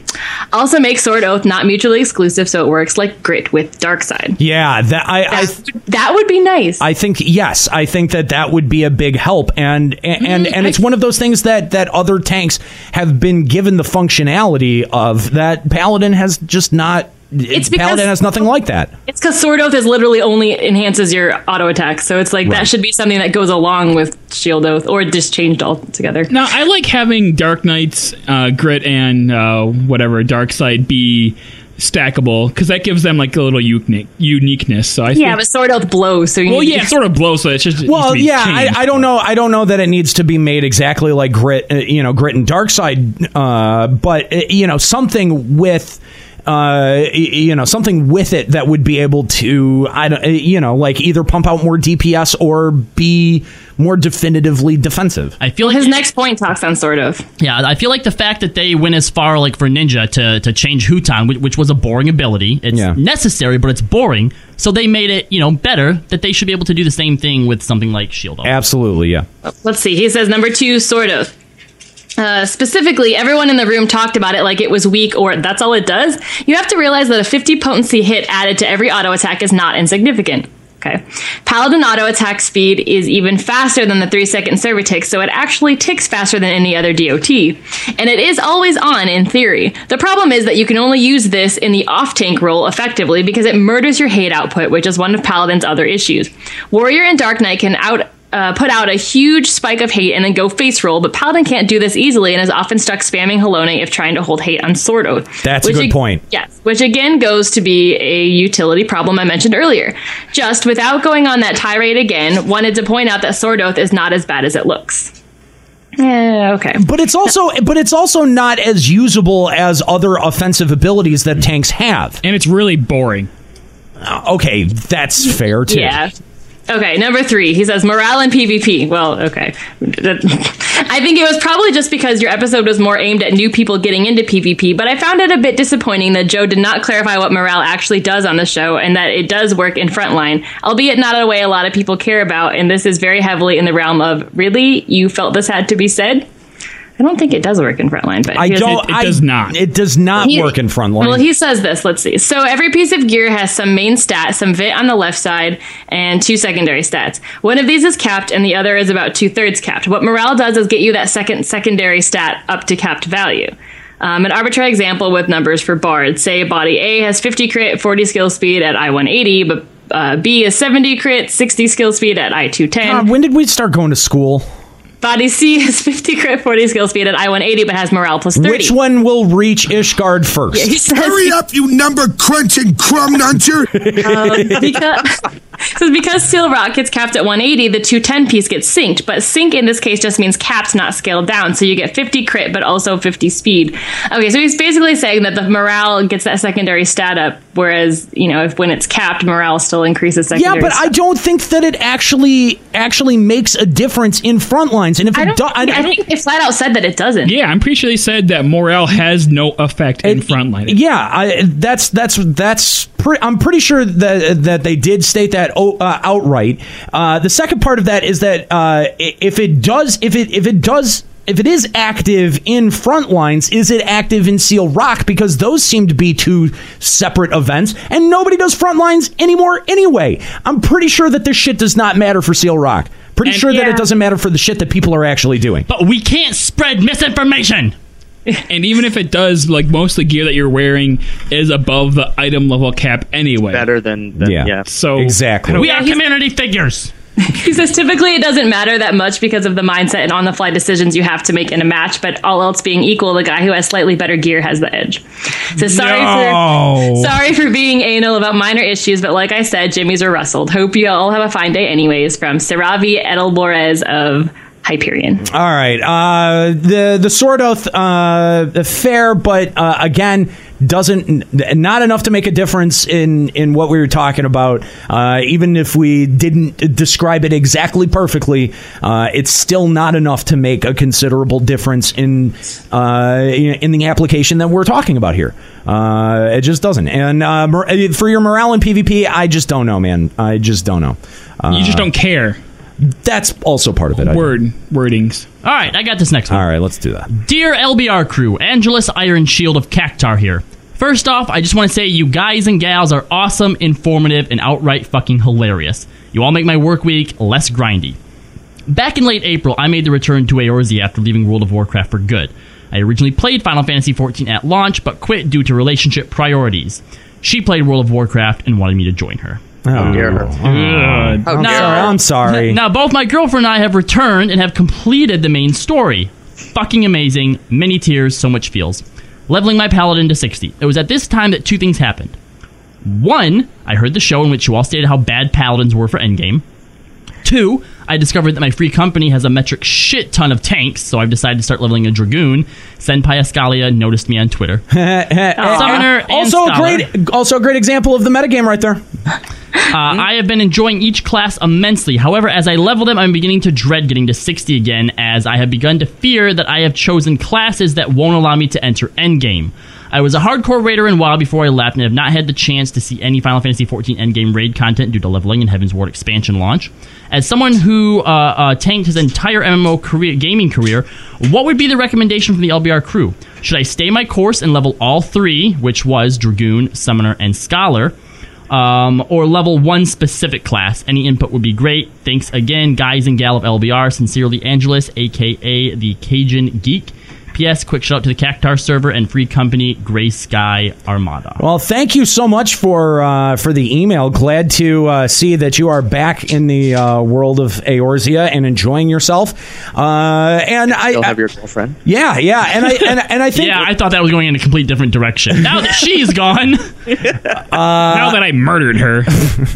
I want to clarify that there is no job that doesn't allow you to enter endgame. Yes, it's just that some will Except make you Paladin. Except Paladin. No, I've cleared both 1 and 2 as Paladin, so it's not impossible. Oh, the it's easy just, mode. It's just it might take you longer, or it might take different ways of doing it. It might not be as fast or as the best utilities you possibly can. But there is no job that is not allowed into endgame. That is, first off, level what you feel you like. Yeah. That's what I would some say. metagame bullshit right there too. Totally. That's some metagame bullshit saying Summoner and Scholars aren't viable. What?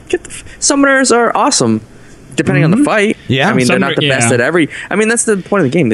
I think a lot of people... Summoners are really good at a lot of the fights in Alex, because there's 2 targets. Yeah. I think people get that confused with what's best and what's best overall and what's best at one fight. Yeah. And maybe that's where it gets kind of muddy for a lot of people. If someone...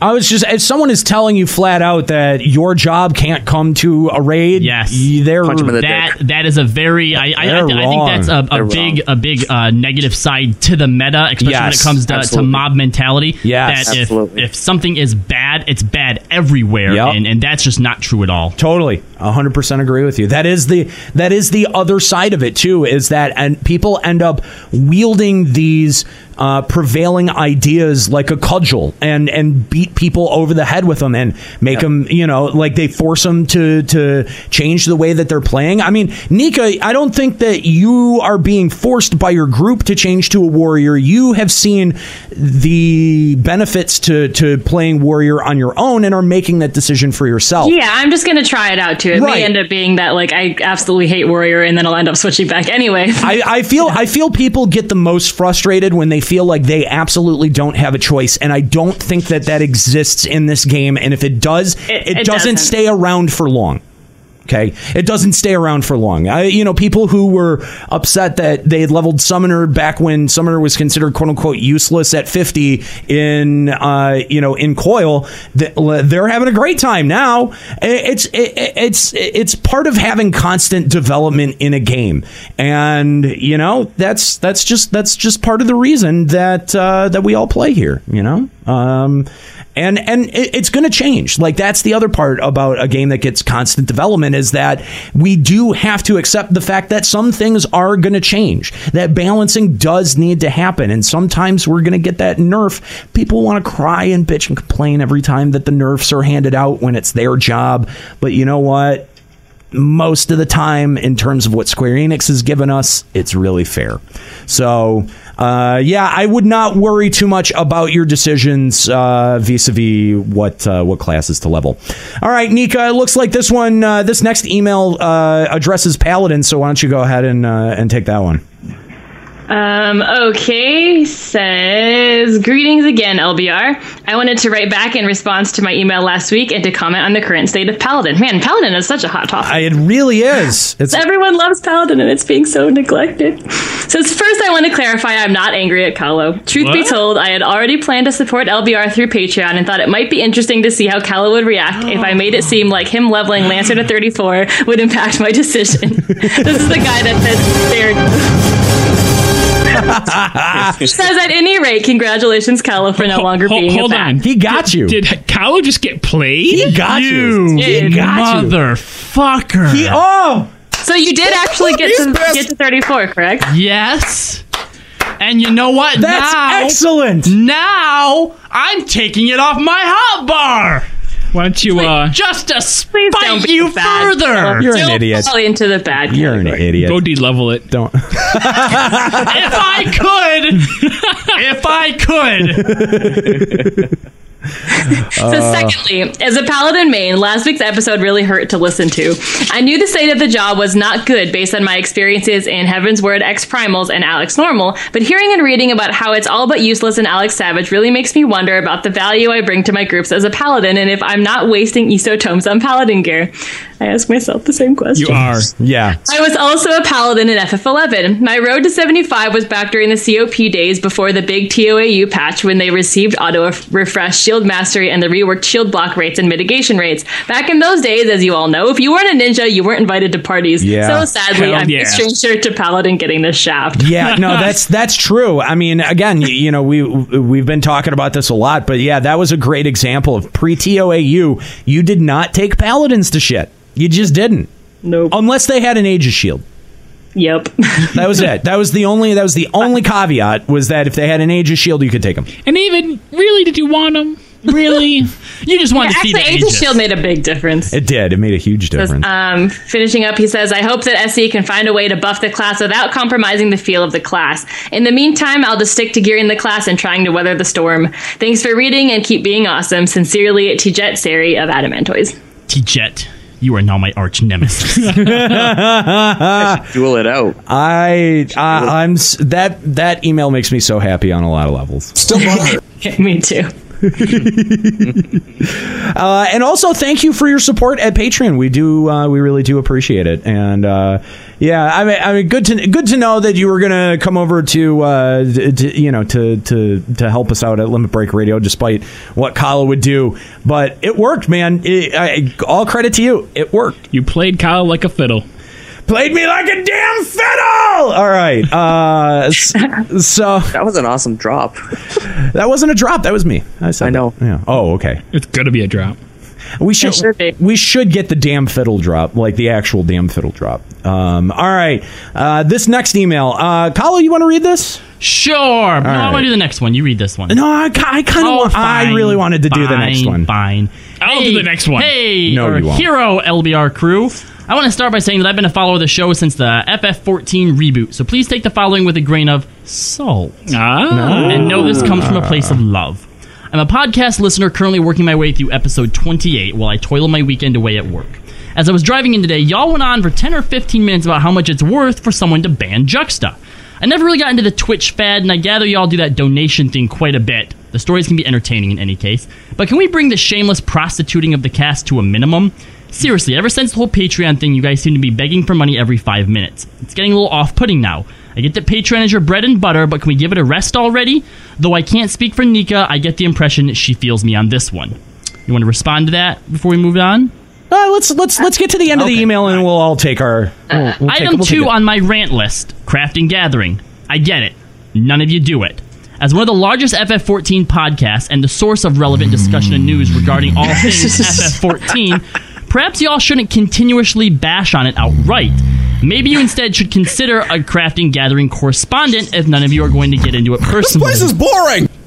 That way, your listeners who are interested in the subject can get their little fix too. Not everything in this game revolves around Alex Savage, which I don't do for a variety of reasons. All that said, I really do love the show. I push you guys on my FC, A Knight's Tale. My friends and my family, all FF14 players. You guys are assholes, minus Nikra. My favorite, even though she is Rogadin and an elitist in denial.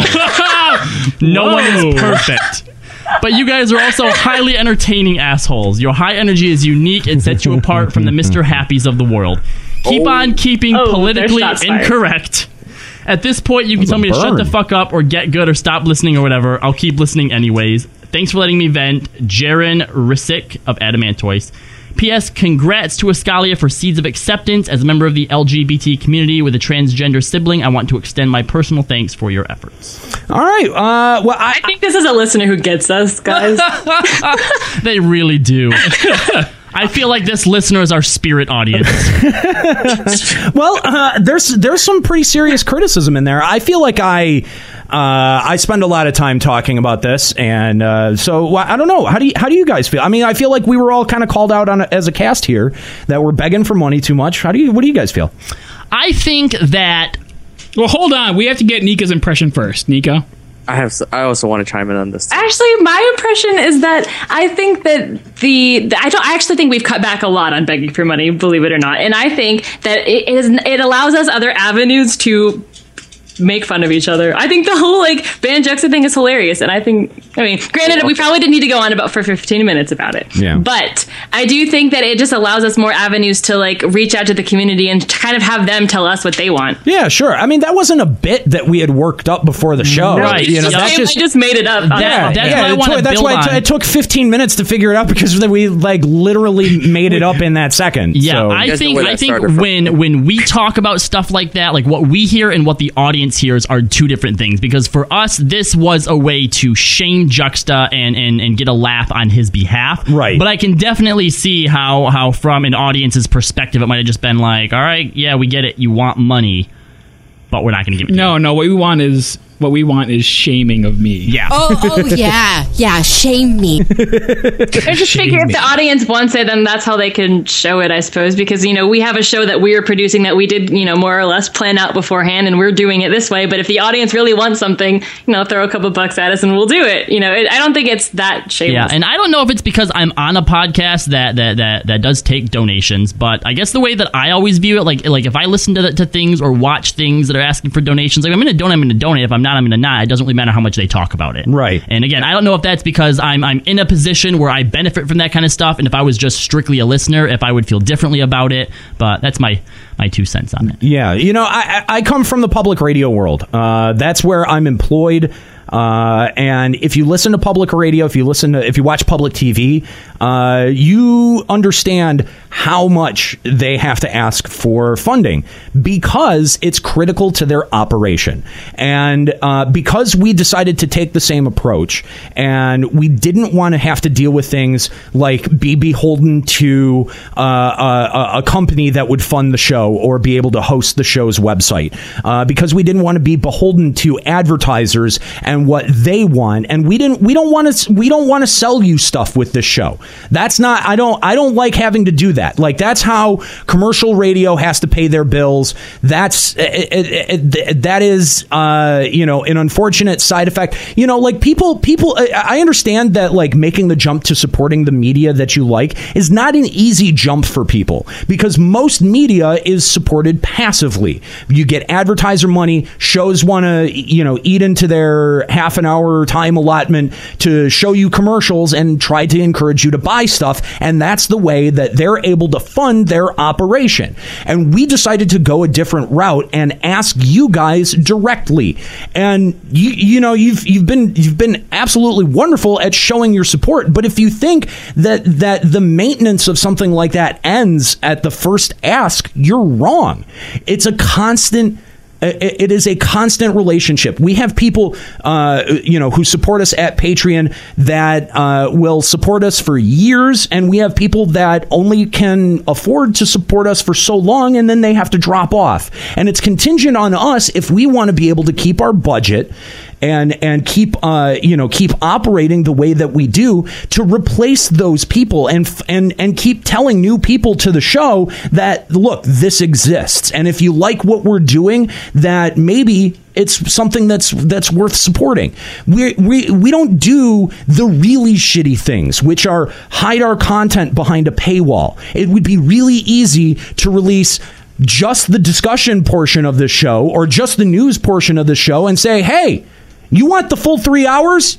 Got to fork over $5. It would be really easy really easy of us to do that. It would also be really easy of us to go, hey, you want to access our full archive? Fork over $5 a month. It's going to take a subscription. There's a lot of other podcasts that do that, especially podcasts that get popular. They end up making those decisions. Okay. Yep. We have decided to go a different route and be transparent with you, be upfront, be honest, and bring it on to the show to talk about it. Bring it on. As a way to be able to address our funding needs. Now, the thing is that, we do things on the show all the time that would be considered, might be considered risky for someone who is dependent on listener support to do. Or we might say some things that upset some people and they leave. And I've said that I am totally willing and comfortable taking those risks. And I am. Because the worst thing that happens... Okay, the worst thing that happens is if everyone leaves that Patreon page, if everyone rescinds their support, the worst thing that happens is that this show goes back to being produced once a month, and we do it when we can. It doesn't mean that the show would go away. We all still love this show. We love doing the show, but your support provides us the ability to be able to continue doing it in the way that you want it. We left it open for you guys. Support us at this level, and this show will go weekly. You did, and we followed through. Right? I think that's a fair trade-off. I think that is an absolutely fair trade-off. And when we have moments where we get new art from Max V that is a part of our direct Patreon campaign, you know what? We should be able to show it off. Yep. I don't think that's unreasonable. And if you don't like listening to pandering and begging, there's plenty of other shows. But guess what? They're going to fucking beg too. Because there's not a whole lot of really efficient ways to support a show like this or to support an idea like this. Patreon is one of the very few ways that we can do it. Your support is one of the very few ways that it actually gets done. That's it. Mm-hmm. That's it. And Samus, you said you wanted to add something too? Sorry. Yeah. To add on to Nero, what you guys do, what you said about not hiding content, behind money walls. I think that's being really honest with your audience. You know, when you don't hold back, when you make comments that might be abrasive and offensive, you're being really honest with your audience.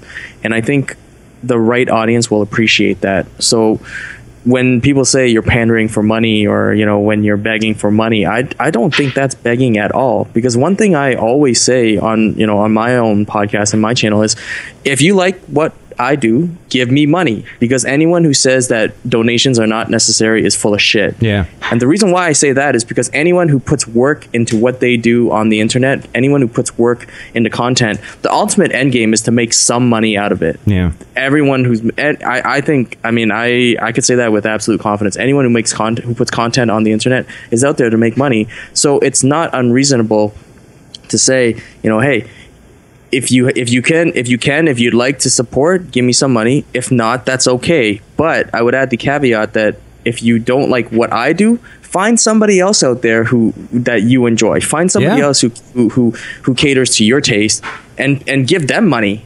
You know, it's not saying that you have to give me money. I don't like it when people say that you have to give me money. I'd say, you know, give it to me if you think you want to get behind this. Yeah, absolutely. And never tell an audience that donations are not necessary, because that's bullshit, and that's lying, and that's so slimy, in my opinion. I don't believe in that at all. And again, you know, we talked about this on the last episode. You know, I've been having computer problems, and you know, that's a thing that would have taken almost any other podcast out at its knees. They would have lost the ability to do their live show. They would have lost their ability to record their podcast. They would have had downtime as a result of that. But because of your support, I'm able to react to that very quickly. Didn't even skip a beat. And no shows were lost. Not a week was lost. We're fine. Some of Nero's sanity was lost. Oh, yeah. No, a lot of it. But that's, you know what? Like, that's what you guys... That's what your support enables us to do. You guys got a show last week because your support was able to allow us to work through our issues. I remember a few times with old LBR, you know, version 1 LBR, that if a cable went bad, we'd sometimes have to share mics. Yeah. Like a cable going bad, like severe, like almost severely crippled us. Absolutely. And I mean, I could get up on my soapbox and say how much money I've invested in the show over the years, and, you know, between replacing equipment and buying new equipment and trying to, you know, like, this is something that I've been working on building for 10 years. We have a long history of doing this, and you know, it started with an initial investment on our parts in the web space to do it and the equipment to do it. So, you know, like... Yeah, I feel like all of us have invested not just time and money and effort, but I mean real blood, sweat, and tears. Yeah, in this show. And so, you know, that's the reality. That's why we have to ask for money. That's why it takes sometimes 10, 15 minutes to pull the show over and say, hey, this is what we have going at patreon.com, because someone just left. You know, like, that happens all the time. This is not... You know, like, we're not forcing anyone to make a decision. You don't, like, there's bonus content that you get out of being a patron, but like the core content, the core show remains free and open for everyone. If the trade-off is that you have to listen to us ask for money for a couple of minutes, I think that's a pretty fair fucking trade-off if we're not putting our content behind a paywall. Right? There are so many fucking people that do this shit. There are so many, and especially they do it when they get popular and when people start noticing them. And you know what? We keep blowing up, man. Our site keeps. I talked about this last time. Our site is having problems, and I've been working with DreamHost now for 2 weeks trying to diagnose it. We figured out what the fucking problem is, guys. Too many of you are coming to the fucking site. Dickheads. Stop coming to the fucking site so everyone can get their goddamn episodes. Motherfuckers. You know what? You know how we can stop people from coming to the sites? Let's gate that content behind money. Problem solved. Wait, what? That's what some people decide to do. That is a legitimate trade-off. That's a decision that some people make. We refuse to make that decision. We refuse to give you that ultimatum. Yeah, we refuse. We will not force you to pay money to get access to content that you deserve as a part of Limit Break Radio. period. And that and if you have to listen to us talk about and ask for money, fuck it. I think that's a totally fair trade-off. At least we veil it in entertainment, like shaming Juxta. Yeah, exactly. And sometimes I get to when we do the show, I'm not as attentive to the chat room as I'd like to be, and so I'll go back and I'll watch the YouTube video after we posted to see what people were saying during that bit. Someone in the chat had put in their hashtag "You're losing listeners," and I just, you know what, man, I don't give a shit if you're watching our fucking Twitch listeners fluctuate by 15, 30 people. We have nearly 25,000 people that download this show each and every single week. You think I'm really going to give a shit if I've turned off 30 people because I'm asking for money? No, I don't give a fuck.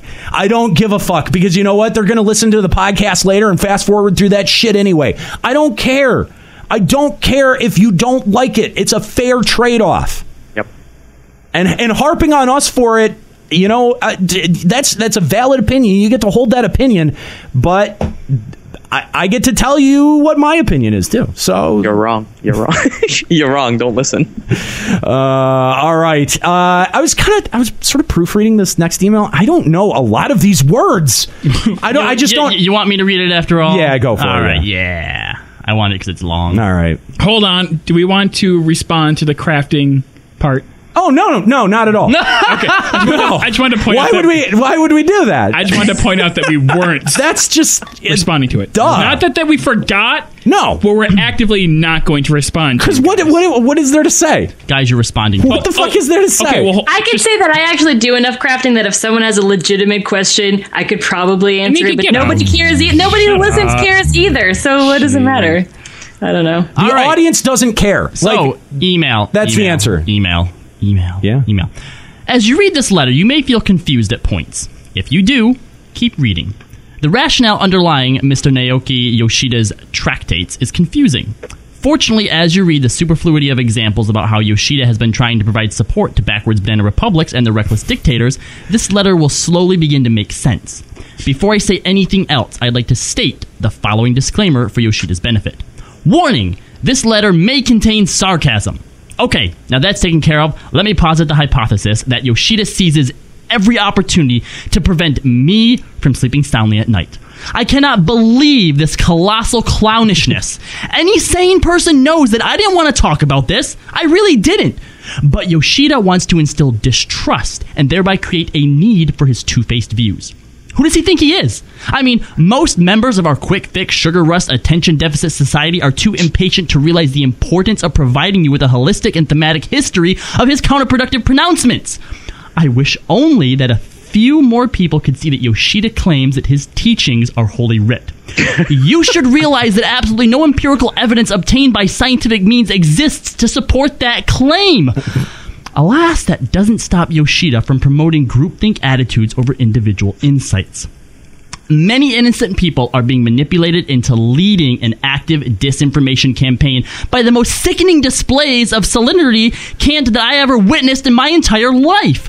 Finding the best way to provide an antidote to contemporary manifestations of brash totalitarianism is a challenging problem indeed. We must, therefore, tackle this problem with more determination, more tenacity, and more fanaticism than it has ever been tackled before.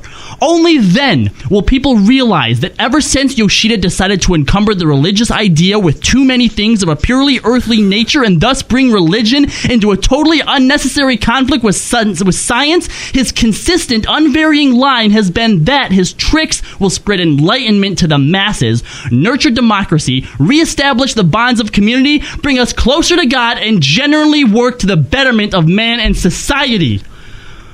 Just don't expect consistency from a man who is completely and truly insufferable. Yoshida thinks it's good that his campaigns of malice and malignity promote cynicism's traits as normative values to be embraced. It is difficult to know how to respond to such monumentally misplaced values, but let's try this. I don't want to build castles in the air. I don't want to plan things that I can't yet implement. But I do want to follow knowledge like a sinking star beyond the utmost bound of human thought, because doing so clearly demonstrates how he really doesn't want me to review the basic issues at the root of the debate. Well, I've never been a very obedient dog, so I intend not only to do exactly that, but also to straighten out our thinking and change the path we're on. I could be wrong about any or all of this, but at the moment, the above fits what I know of history, people, and current conditions. If anyone sees anything wrong or has some new facts or theories on this, I'd love to hear them. I have no idea what the fuck just happened. I have no idea what just read. I thought that was all going to culminate with something like, when do dragoons get their pets? I know where he's going with that. But all right, Samus, please enlighten us. Yeah, sure. I think the TLDR is religion has no place in video games. Oh, God, please don't tell me that we're finally at the point where someone's going, yeah, but Final Fantasy is anti-religion. And that was such a great email, too. It was. Really well worded. That's probably been my most favorite thing I've ever got to read on this show. It was very well written, but I think... There's too many words. Yes, I can't believe that I didn't stumble on totalitarianism. all of that language kind of obscured, I think, your point. Emailer, I really do. I don't know what... Here's my But he's being sarcastic. I think Because he's he trying said to he's write being it in a sarcastic. sarcastic. Yeah. Yes, so I think that all of that... there are people out there who probably actually think a lot of that shit, and I think that was just his way of being like... Read the official forums. There's shit on the official forums that brings up that, religion. I was just going to say, there's a thread on OF right now, and I don't know if it's in lore forums or if it's in general discussion, but it was like, why did Heaven's Word decide to be so anti-religion? Right. And that thread has exploded into idiocy of all kinds. And religion is such a loaded topic. And dude, I think that this would be a fun topic to talk about. I just don't think that we're already 3 hours and 2 minutes into the show. I don't think that we can spend another 3 hours on this. So. I would like to say again though that it was an absolute pleasure reading that email, and someone said Kyle read that email so beautifully. How does he mispronounce words all the time? Like some of the shit that I mispronounce, but I get through totalitarianism. I know, right? It's all weird. right. All right, so that's the end of our show. Yeah, now. Hold on. There's wrap it up. That was a lot of words and like letters and stuff. So we're done. I like this next email that has pictures. So I'm going to read this next email. Oh, great. Dear esteemed Mr. Juxtaposition. Do they want us to steam him like a boiled crab? And everyone else. I've been had at work. I've been hard at work. There you go. In Eorzea and real life. So I apologize for the delay in the progress of Sir Juxtaposition figurine. Oh my god. Wow. Yeah. Attached are a few shots so far.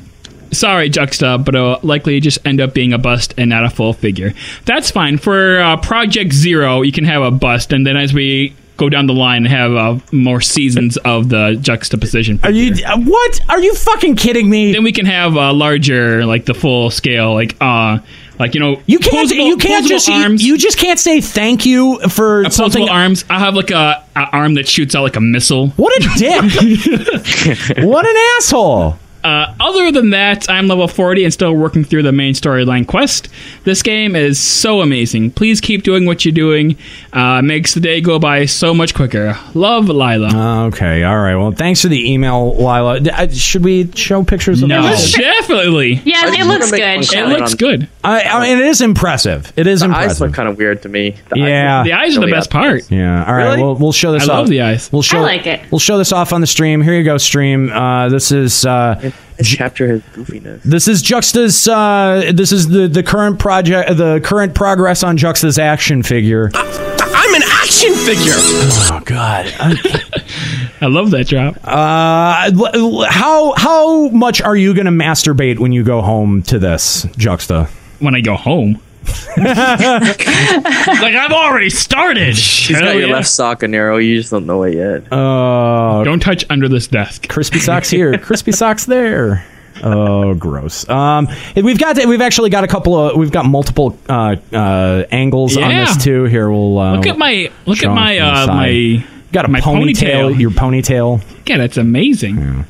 Make sure that you get my blue highlights, though, Lila, just so you know. And then here, we'll scroll down to this one. It does look pretty cool. Look at the body armor on it. The body armor is pretty impressive, I got to say. They put a lot of time. Look at the detail on that chainmail. I know. This is so stupid.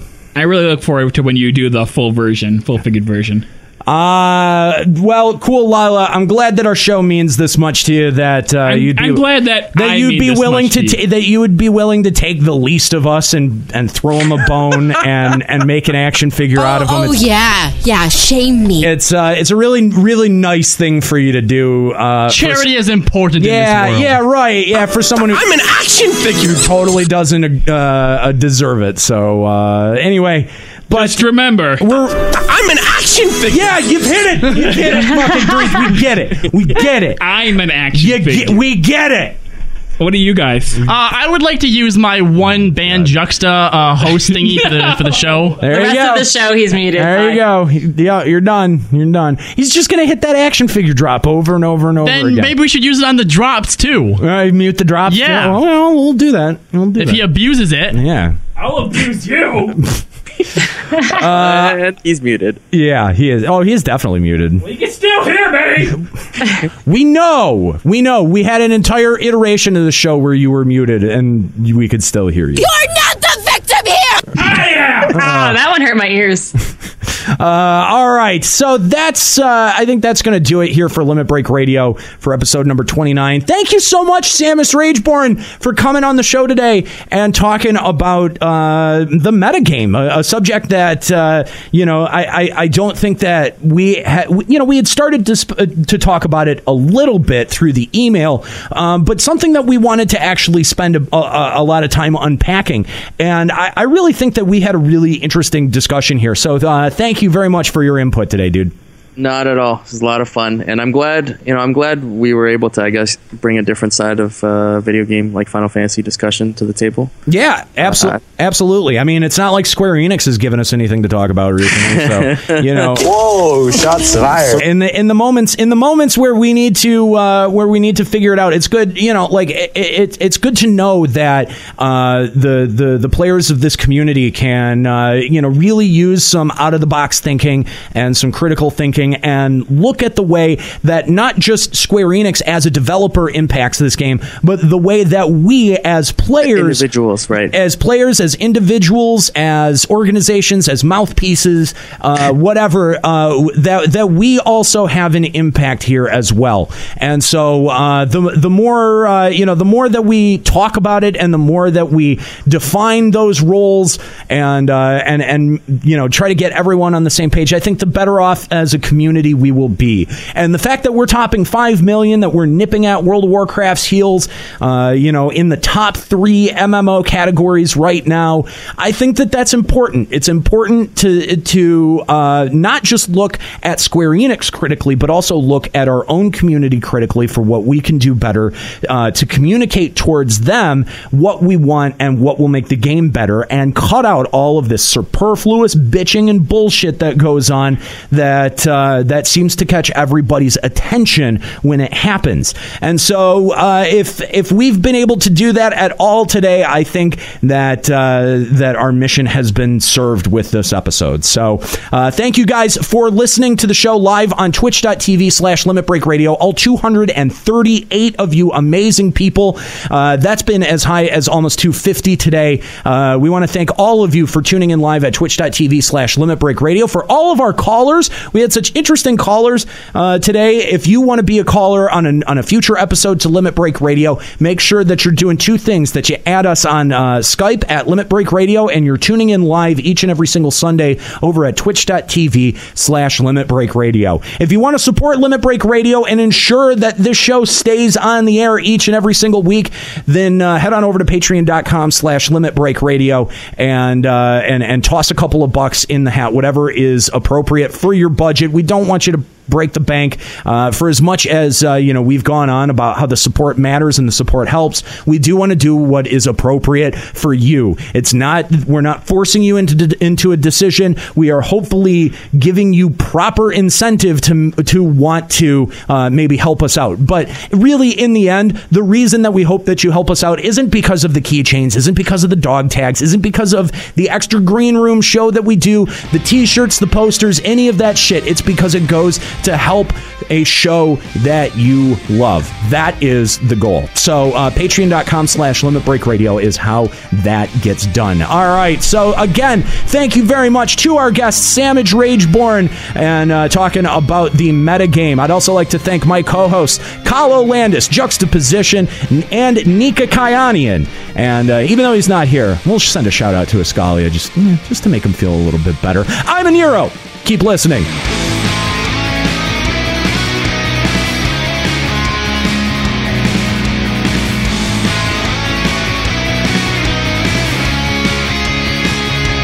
Limit Break Radio is a production of LimitBreakRadio.com and Bender Media Productions. Today's episode was produced by Kalo Landis, Aniro Grigori, Nika Kayanian, and Samus Rageborn.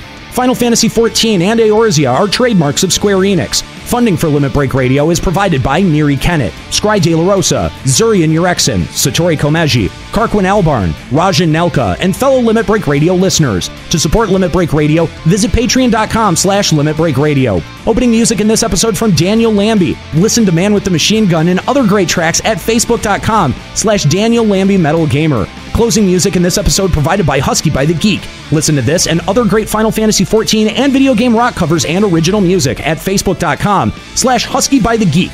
In-game graphics for Limit Break Radio's Twitch stream are provided by Diamond Multimedia. Check out their line of AMD graphics cards and other hardware at diamondmm.com. Limit Break Radio and its hosts are solely responsible for its content.